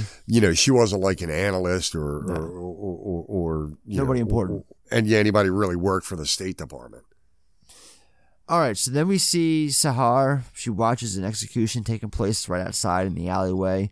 Looks like soldiers killing a family man. You just shoot him right in the belly. Yeah. As to the why, I'm assuming they're just trying to find the 6. They are. They're just going like door to door. And they suspect that he's hiding there. So and if you could be as honest as you want, it's up to the dude with the gun. It's up to his whim. And he just, he's got 3 dudes, and the one guy in the middle just, raises up his, his AK and pop, shoots a guy right in the belly. All right. So then Tony arrives as Kevin Harkins and meets with his contact, Peter Nichols. He's told about the heightened security and how everyone entering the country needs to fill out a slip that they verify when leaving. Tony realizes that they'll see that they didn't enter with 6, that he didn't enter with 6 others. Again, if they look. Tony then goes to the Iranian consulate in Turkey to explain his purpose there, to kiss the ring, as Nichols put it in the last scene. He gets his approval, then the Herald and other outlets now know of the 6, so it's only a matter of time before they're exposed if the sweatshop workers don't beat them to it. Tony arrives in Iran and checks in at the customs terminal. Meanwhile, a man is suddenly yelling with a little girl. She's seen crying as Tony leaves. He goes outside and hails a cab to the Tehran office to seek further approval from the minister. On the way, we get that portrayal of the man being hung from the crane. We see that, man. Actually, yeah. And he does that side by side shot at the end during the credits show. They show that. Yes, the actual press footage of that too is fucked up. So we had a quick shot of Lester outside of his office, late, bouncing a ball to himself as another producer walks by and compliments him for his stamina and late working hours. He tells him he's 150 and wouldn't be him. He said, I want to be you. He's like, I'm 150 years old. You wouldn't be me for too long. You wouldn't be me very long. So Tony meets with the Canadian ambassador, and the two talk about everything in his car. He gives Tony their unstamped passports before informing Tony of Sahar. So he tells him sooner the better. Then he drives them back to his home, where Tony is introduced to the 6. He hands them scripts, which Bob scoffs at. They all immediately doubt Tony's plan. Their initial reaction pisses me off every time I watch this movie. because they're just so ungrateful. And they act so like above. I get it. Plan. I get it. It's a bit out of left field. Like, it's nothing you'd ever thought of in a million years. But hey, at least somebody came up with something for you. Here's the thing. You know what I mean? They have no options, and they're given their only option. So they scuff at it. Tony, go save yourself, brother. That's how I feel when I watch this scene, I mean, I'm serious. Like, I understand, it goes back to, put yourself in their shoes, and I do. And it's like, you still gotta be grateful in some sort of sense. I can't imagine in real life if they were this way to Tony. Then again, in real life, Tony was only there for a day and a half. Let's let the record be known. Yeah, he just kind of like got this, organized it all. He put all the moving pieces into place. He came in to get them out, and that was it. Yeah, it was in the most literal sense there is to get them. Yeah, it was the Canadian embassy to put the whole thing together. So he explains to them that they need to immediately start. Learning their aliases, and that he'll be back in the morning. So actual news reports from the incident. Lester mentions John Wayne being in the ground for only 6 months, and this is what's left with America. Right. So then they have the location scout at the Grand Bazaar at 3:00 in the afternoon. Now, the Grand Bazaar is the hive, as Tony puts it. It's like walking right into the lion's den. It really is, man. I mean, the tension in that whole scene for what it runs probably 5, almost 10 minutes is really palpable. Oh, yeah. It's really especially being like the only white folk on the street, knowing every fucking eye is on you. Mm-hmm. It's... you kind of sense the paranoia, and all the actors are doing a good job of selling it too, like all the, quick side glances and shit, especially, Rory Cochran's character, like the viewfinder. Lee Schatz just, he's like, Mike, would it work better? You look through the other end, but yeah, like Cochran's character, Lee Schatz is just like, he's so unsure. Well, him and McNary both. But like, they do a good job of selling the panic and just uncertainty of their fate. Like every moment with these guys that, you feel like they think it's their last moment on earth. So they need to pretend to be a crew because the people suspect something. Again, the reaction from some of these people who have no other options to begin with. Tony flat out asks for their trust, and he's told he's not trusted by Joe. So the ambassador's wife gets a call, but no one is on the other end. While getting ready to look anything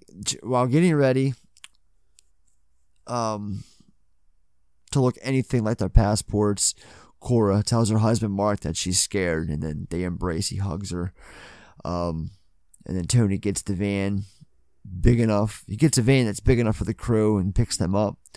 And he gets to the ambassador's home and immediately goes back to the kitchen where Joe and Kathy are. He explains that this is what he does. He gets people out before revealing his real name and who he really is. He promises to Joe that he will get them out tomorrow as we cut to the 7. They're heading downtown and they encounter a crowd in the street. One that surrounds them in this part. This crowd literally just engulfs them. Yeah, they've stormed the streets. Yeah, Tony's got no other option but to slowly drive through the street still, through the crowd. And they're hammering on the angrily fucking beating van. it, spitting on the vehicle, rattling it, shaking it. Tony questions everyone of who they are the rest of the way. Yeah, he starts grilling them on their background identities, which is smart. Absolutely.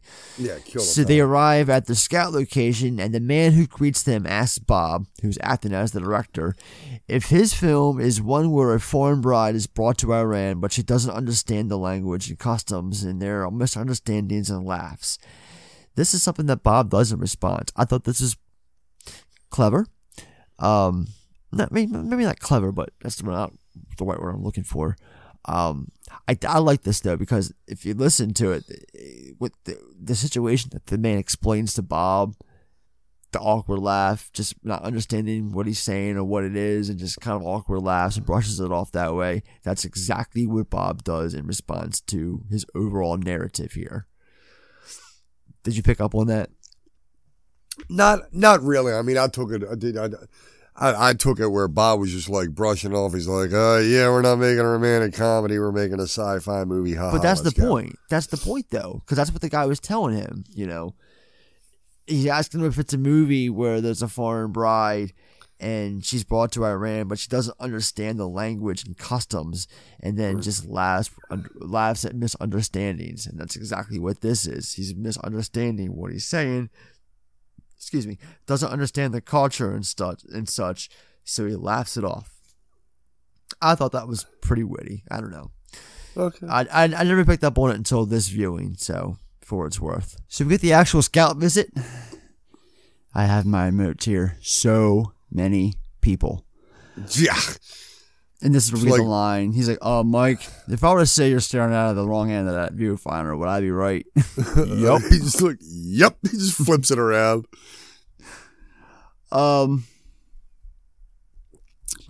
So tension begins first with a man who arrives at the Canadian ambassador's home with soldiers and questions Sahar. Meanwhile, at the scouting trio, he meets you at the gate. He doesn't really go into the property. He's at the gate. He meets her at the gate because she's doing some work outside.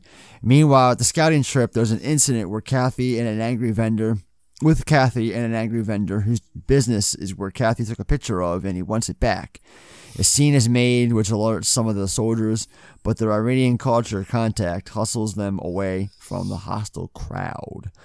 Sahar, and this is where I made that note. Like, Farsi's an angry language, man. They're just screaming at each other's face. Yeah, and that's why it could be the people too, because they're all pissed off. I don't think I've ever met a happy Iranian ever in my life.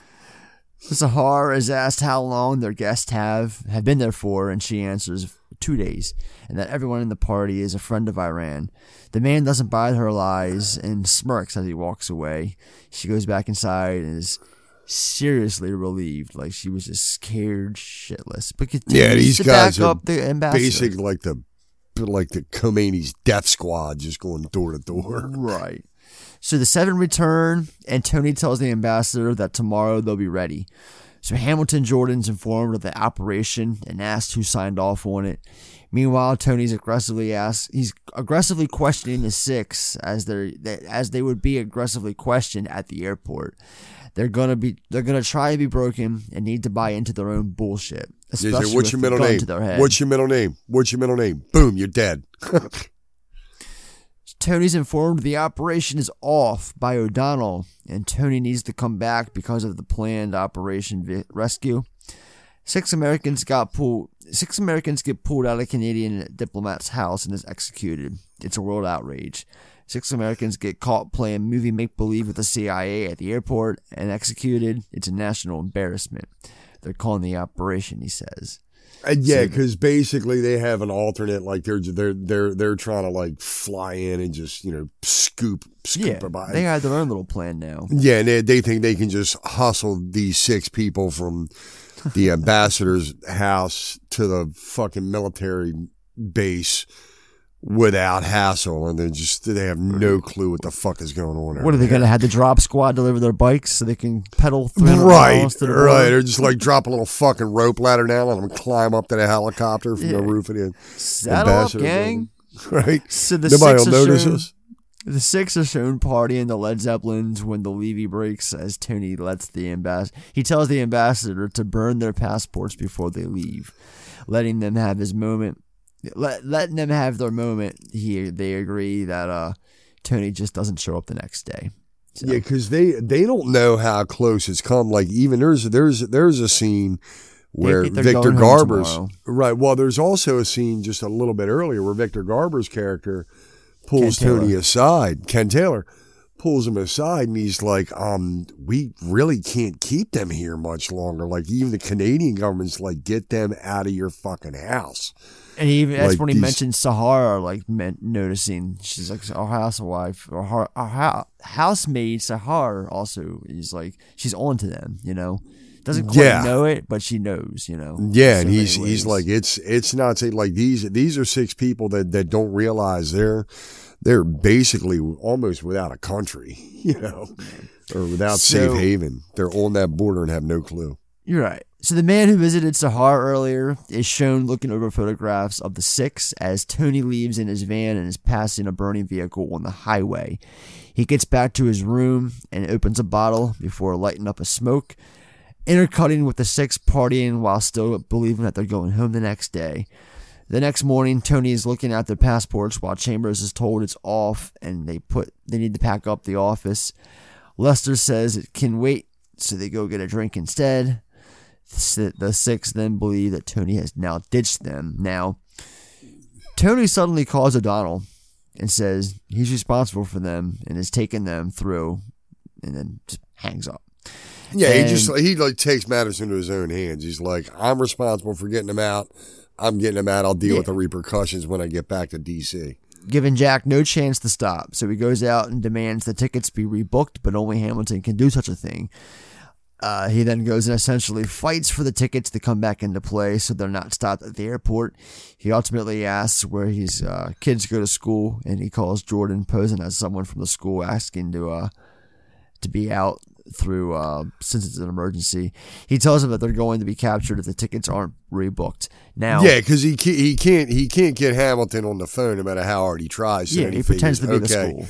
He's like, figure out where his kids go to school. He'll take that call, and that's what gets him through to Hamilton. Which none of this ever happened. No, there's a lot of broad strokes in this. Jordan had no kids and was single at this time.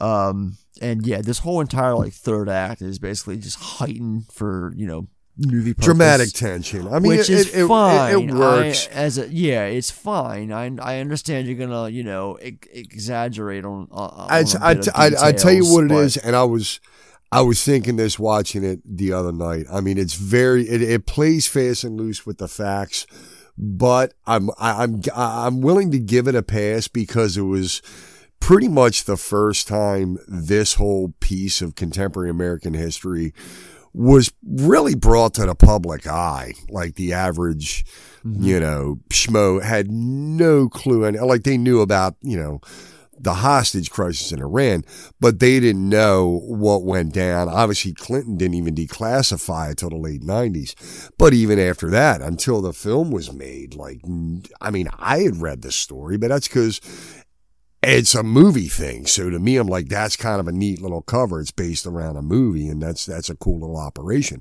But your average, my neighbor wouldn't know that. So I'm willing to give Affleck a pass with that because he's got to paint those strokes within 2 hours. And again, sell the tension in it because it didn't get nearly as tense toward the end as it's made out to be. Yeah, I agree.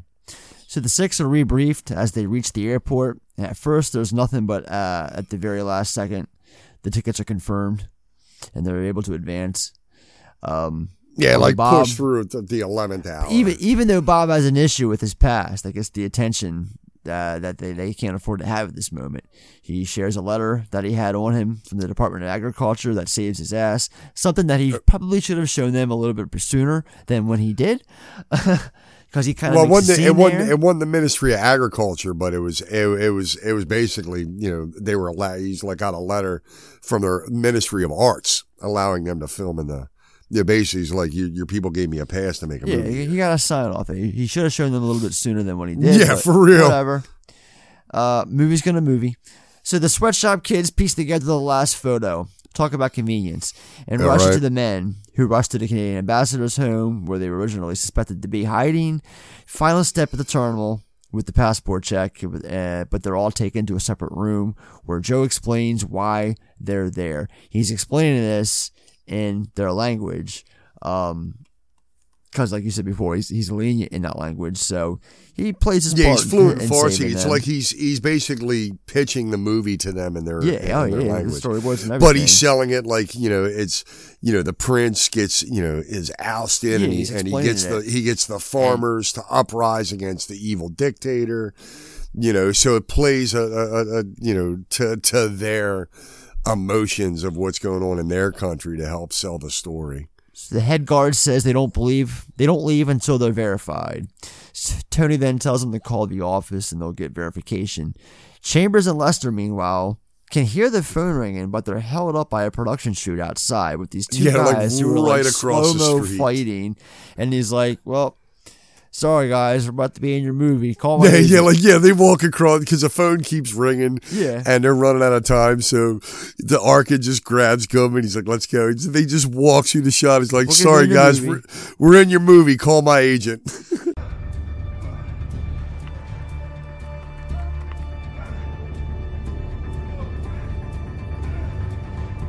Sorry, pal. We're gonna be in the movie. Call my agent. Sir.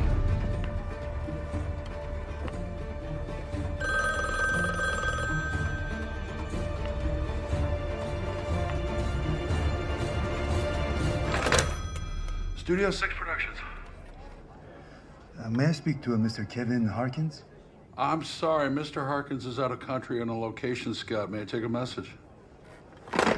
So Chambers gets to the phone at the last second, and they are able to board the plane. And about the same time as this happens, the authorities are alerted to the ruse. They try to stop them, but the plane is able to take off. Yeah, I mean, they're driving down the runway and cop cars chasing after None of the this plane. shit happened in real life. None of it. still, No, it's because they fun to literally watch. those last couple hours, they just took it easy in the airport. Yeah, it was a moseyed on the nonchalant plane. flight. It was Yep, easy and they breezy. just hopped on the flight, and so the no smoking sign was turned off. Ladies and gentlemen, it is our pleasure to announce that alcoholic beverages are now available as we have cleared Iranian airspace.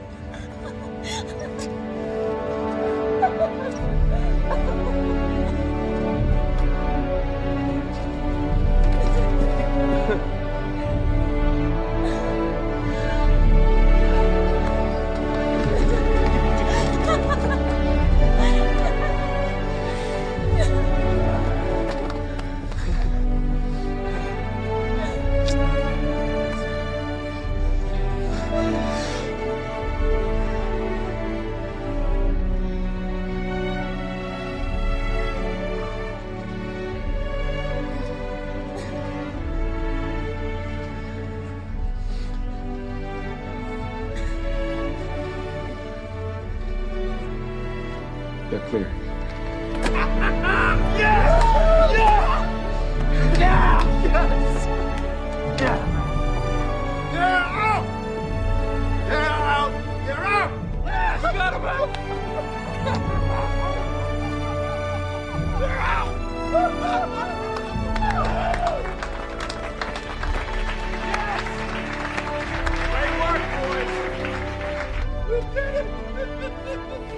To protect the hostages remaining in Tehran from retaliation. To protect the hostages remaining in Tehran from retaliation, all U.S. involvement in the rescue is suppressed, and full credit is given to the Canadian government and its ambassador, who shuts down the embassy and leaves Iran with his wife as the operation is underway. The ambassador's Iranian housekeeper, Sahar, who had known about the Americans and lied to the revolutionaries to protect them, escapes to Iraq. Mendez is awarded the Intelligence Star, but due to the mission's classified nature, he receives the medal in secret and has it returned afterward. And I left my autograph book at home.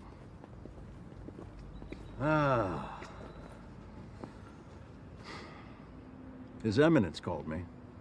He wants to see you. Probably wants to fire me himself. He wants to give you the Intelligence Star. You're getting the highest award of merit of the clandestine services of these United States. Ceremony's on the 14th. If they push it a week, I can bring you in. That's his winter break. The op was classified, so the ceremony's classified. You can't know about it. Nobody can know about it. So they're just gonna give me an award and then they're gonna take it back. That's right. If we wanted applause, we would have joined the circus. I thought we did. Carter said you were a great American. Great American what? He didn't say.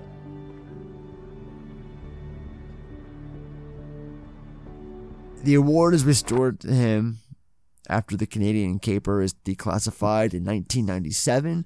On-screen text then tells the audience that Tony Mendez lives in rural Maryland with his family, as the screen focuses on an Argo illustration of a man and a little boy together like Tony and his son after their family is reunited.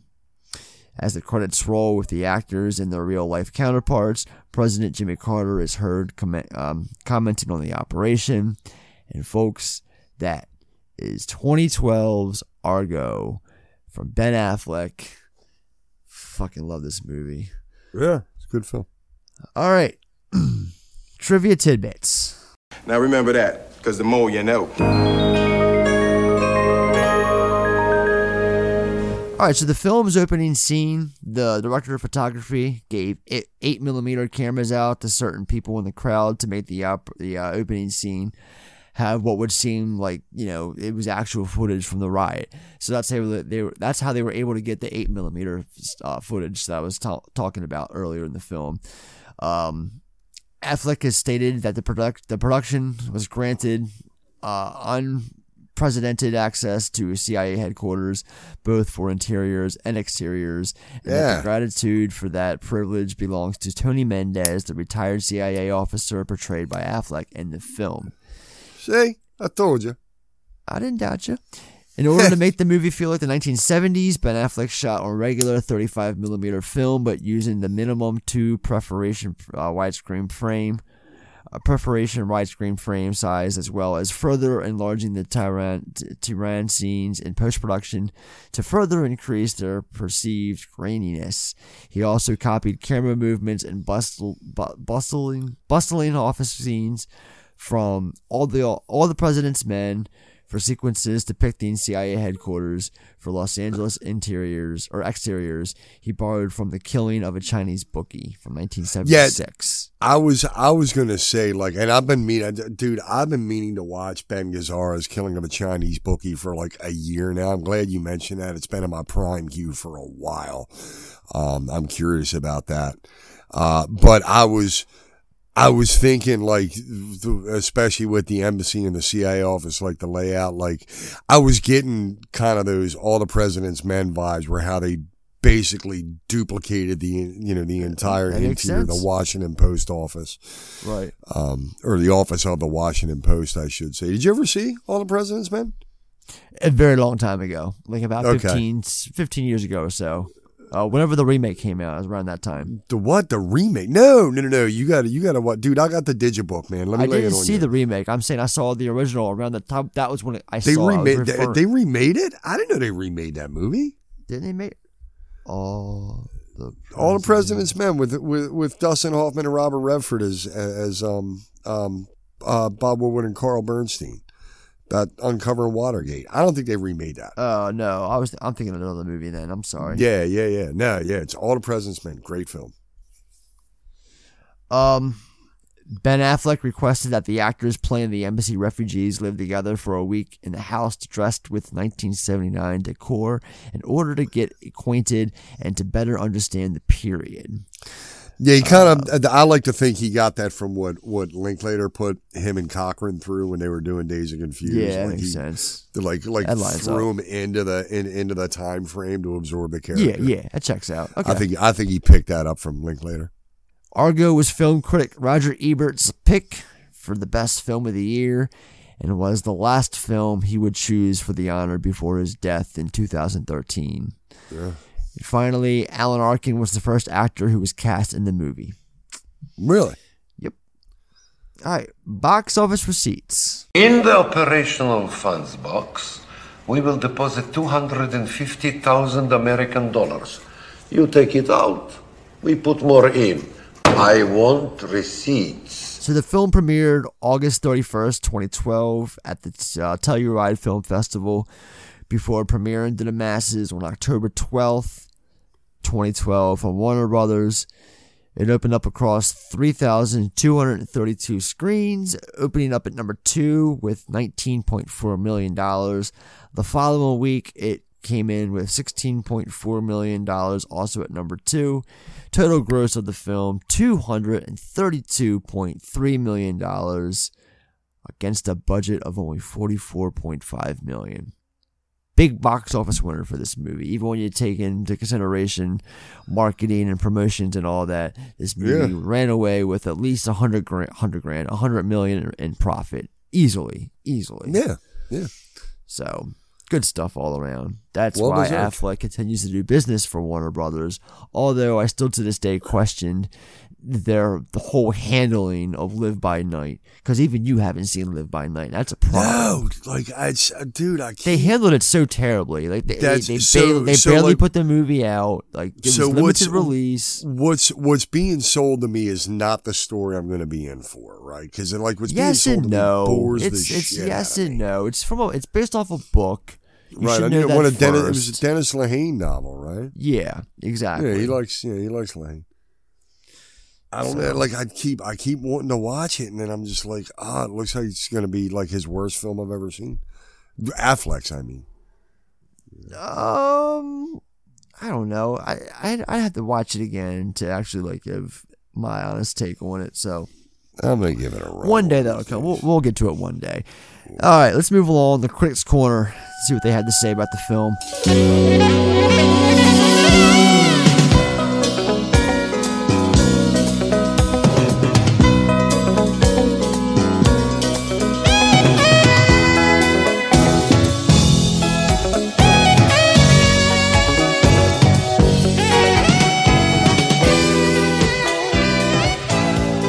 All right, so Argo currently has a Rotten Tomatoes score of 96% based on 358 reviews.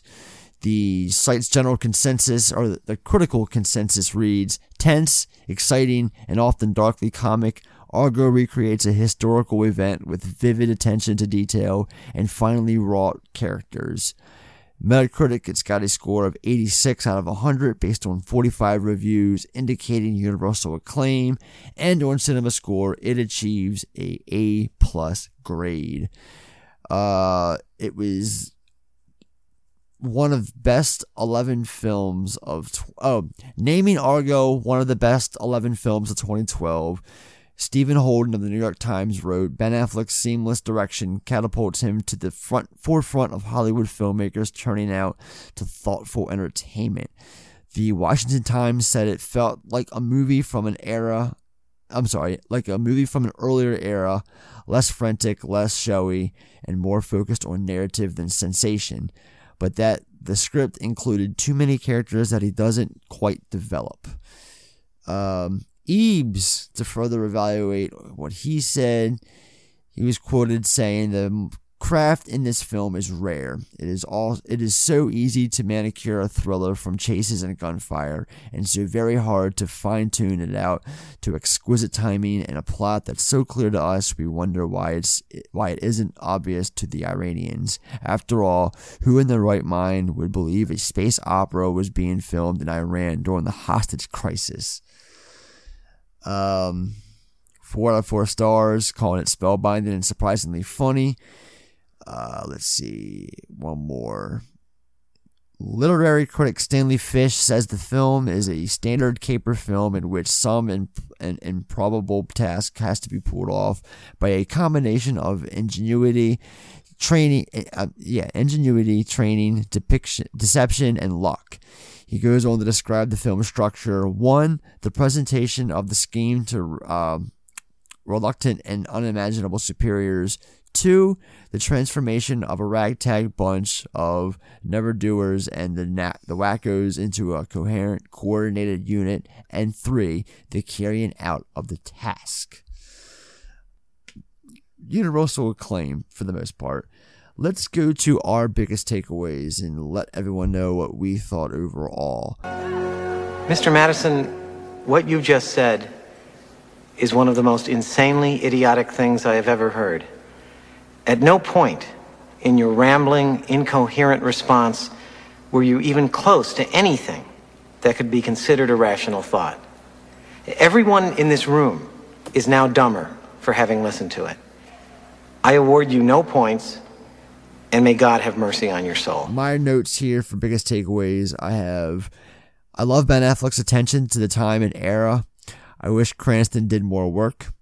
Goodman and Arkin have a chemistry that makes it hard to imagine. It makes it hard to believe that this is their first time working together in this capacity. They've done films, they've shared the same movies, but never like scenes like this or characters that are friends like this. The ending's a bit Hollywood, but still works as a tension piece, or at least it did for me. And finally, another award-winning ensemble cast. How about you? What are your takeaways from the movie?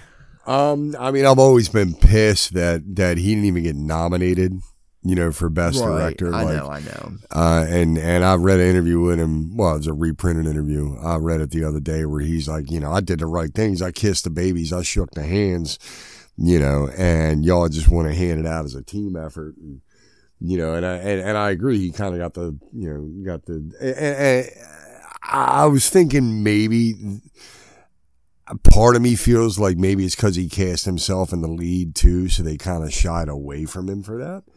But it's not necessarily the case. I mean, Costner's gotten nominated for pulling the same shit, and this is better than Dancing with Wolves, in my opinion. But then, what I said before is I like how it kind of shines a light to this corner of American history that not everybody knows about. I don't like the fact that it's so, like I said, fast and loose with the facts, but you kind of got to take the good with the bad, Yeah, you got to give and take somewhat. Right. You can't, nobody's going to sit there for a 4.5 hour Ben Affleck history lesson, so you got to jam it into 2 hours and keep their butts in the seats. I do agree with, now granted there are a lot of, chess pieces on the board, but, not a lot of people have a lot of stuff to do. Like Rory Cochrane hardly does anything in the film for me. No. He's got the viewfinder scene is like his moment. And that's it. That's it. That's really it. And a part where they're going over their backgrounds and he's like mocking the Canadian language. Yeah, mocking the Canadian accent. Mike McEwen, eh? Mike McEwen, eh? Now, again, but on the flip side of that, they gave McNary screen time that helped, shed a light on him. He had a role in this movie that I forgot was this big. Because he's clearly the head of the six, and he has the most screen time. He's got the most dialogue to chew on, and I didn't really I didn't really notice that before. So I guess that would be a takeaway from me too on this. Yeah, it was on subsequent viewings that I stood up and he deserves it. Right, absolutely. It's what I said. Where's this guy's fucking Oscar? When's it coming? It'll come. It's going to happen sooner or later. He's not going to get it doing A Quiet Place Part 2, but it'll come. No. It's stuff like this, and like you said, Killing Them Softly. That's getting him noticed. So, yeah, I mean that's the thing, and. I don't know, it helped. It helped educate a little bit of my youth. And when we were sitting there in the theater, I'm like, okay, now what was going on when I was 5 is making a little more sense. Right. At 35. Like I didn't really fully understand. It's why I like when Adam McKay does those, like his bread and butter now is all these satires about, your modern day fiascos like Dick Cheney and the economic crisis. Like I can use the art form to educate myself and at least these broad strokes so I understand it a little better. I may not be getting all the facts 100% spoon fed, But I like it. Feels like I learned a little something, which I always do from some of these biopics, especially when the ones that don't stray too far off the course. All right, Mulligan moment. If you had to do it all over again, would you make the same choices? For me, it's the Sahar subplot. It could have used a bit more focus, in my opinion. Yeah, I didn't even realize who she was at first when she was looking at the window. I forgot to mention this too. The actress who plays her does the opening narration in the beginning with the history of Iran and whatnot. Yeah, I'm trying to pull up her name here. Yeah, Sheila Vand. It does, portrays the role and does the opening narration. So yeah, I felt like they had something. They were going with something with that character, and I don't know, I just felt like it could have used a little bit more focus. Maybe add a few more scenes with involving her and the situation at hand. It's just more of a, here's our house, our maid that we didn't really focus on before. Oh, she knows about this. She's already it's like kind of out of nowhere. Like I didn't. This? When she sees that whole alley shot through the window, I didn't really know who the hell she was at that point. Oh yeah. I didn't put it together. I felt like they were going somewhere with it, and they kind of give it an execution without any build up. So, that's what I would change. I throw in a couple more scenes to kind of familiarize her more with the audience. Right. So, how about you? I've already said it, man, and you'll agree. We just need a little more Rory Cochrane in this film. Yeah. Of course, absolutely. Always, especially more Rory Cochrane's always a good thing. Yeah, especially when when he's doing a period piece with with the prosthetics, the mustache, the wig, the glasses. Like I could see him making a character out of that. I would have liked more than just 3 lines of dialogue for a total of 90 seconds on screen of Rory Cochrane in this film. Especially considering his history with Affleck. They worked together several times. All right, finger looking good. It's finger licking good. The escape, because you feel it with them in those final moments as they're trying to be free. Affleck has a great way of just incorporating you with just making you feel the tension. And it's not real tension because he made it up for Hollywood and for the movie, but it works as someone watching the movie. Every time I watch this film, and I've seen it a lot. Not gonna lie, that the end scene at the runway and everything, like I get tense. Even though I know how it's gonna end, it's still like a tense thing for me to watch. So that's definitely my favorite thing about the movie. When it comes to the tension, I'm gonna say that bazaar scene. It's like Oh yeah. It could go any way at any moment, and Absolutely. especially your first time, you don't know if all 6 are getting out of that alley alive. Mm-hmm. But then when it comes to a breather, I want to say the table read. That's just like a fun little 5-minute comedic aside to like kind of relieve the tension of the real life strife that's going on. Especially, Barbeau showing up for 2 scenes, thinking she's actually got a role in this film because, Adrienne Barbeau has no clue that she's part of a bullshit table read. Right. She thinks she might have a role as it's great. As the queen, It's great. Keep that space witch away from me. All right, final thoughts. I say we tie a bow on it and put her to bed. How about you go first for this? Josh, excuse me. Like I said, I dig it. I'm pissed that he didn't even so much get nominated for Best Director when it obviously won Best Picture. I believe it. It won a couple of writing awards too. I always felt like that was the big snub, and that's like I start thinking back like that doesn't happen often when a film gets nominated for Best Picture but not Best Director, and then it wins for Best Picture, and it's almost like sticking it in and breaking it off in that poor director's gut. Like, did the Academy,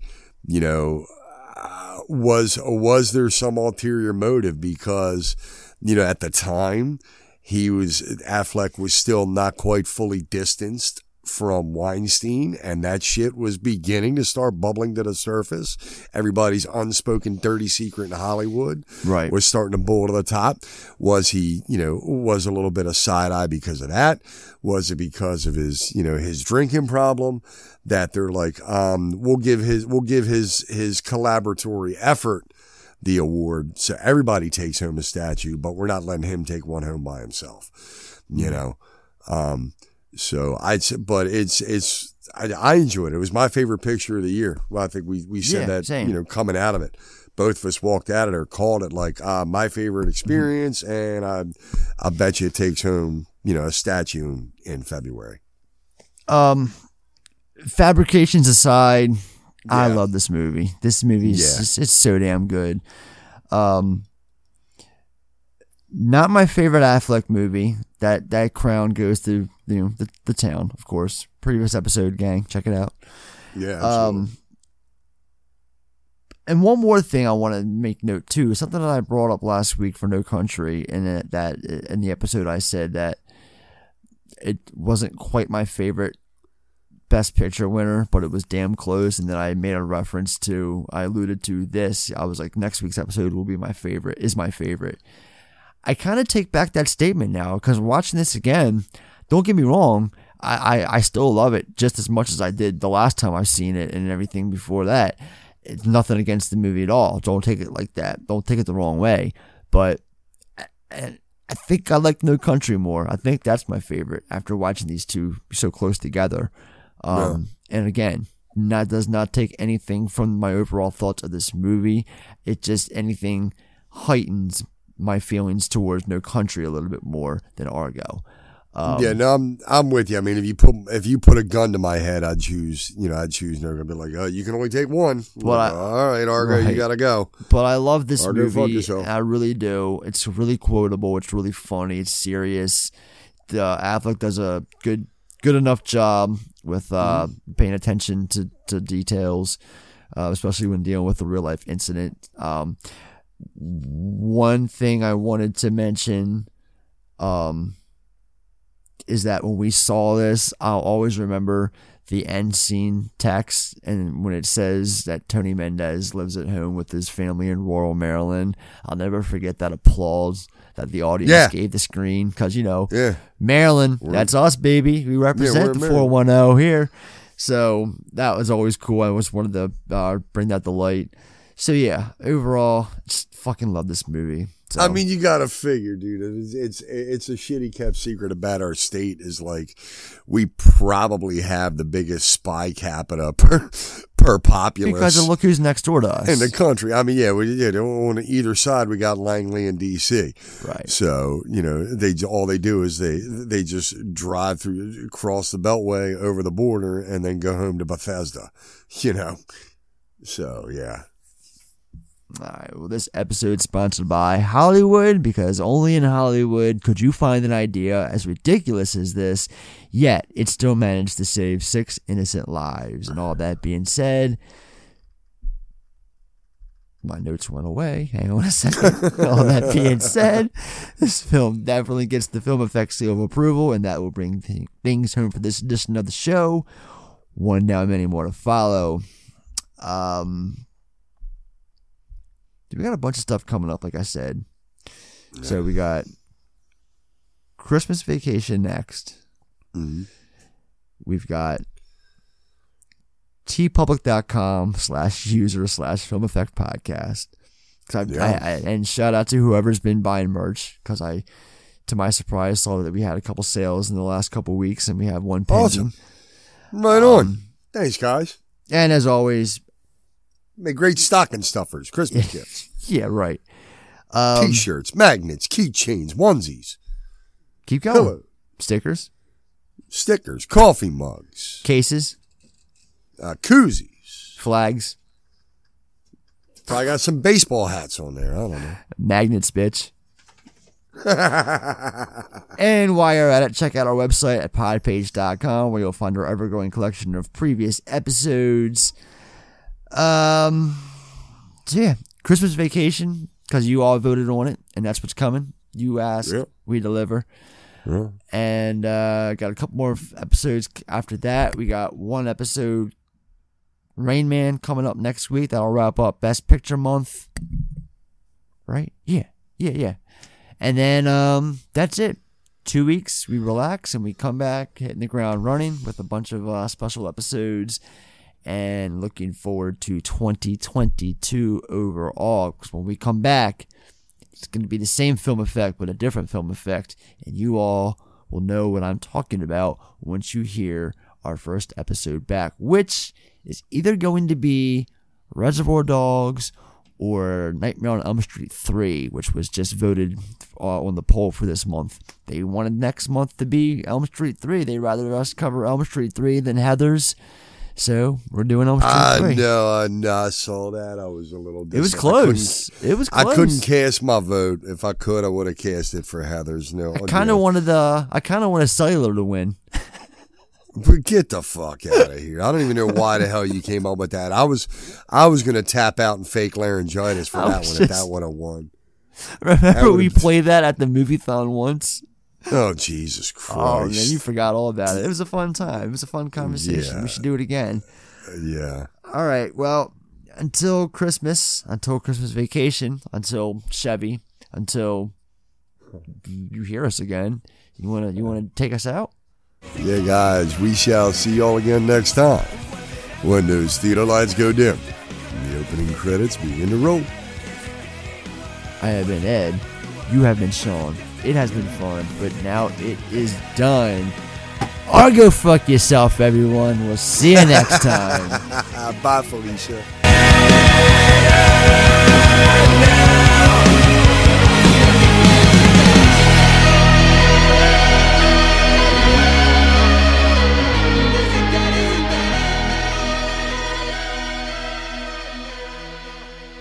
Argo, fuck yourself.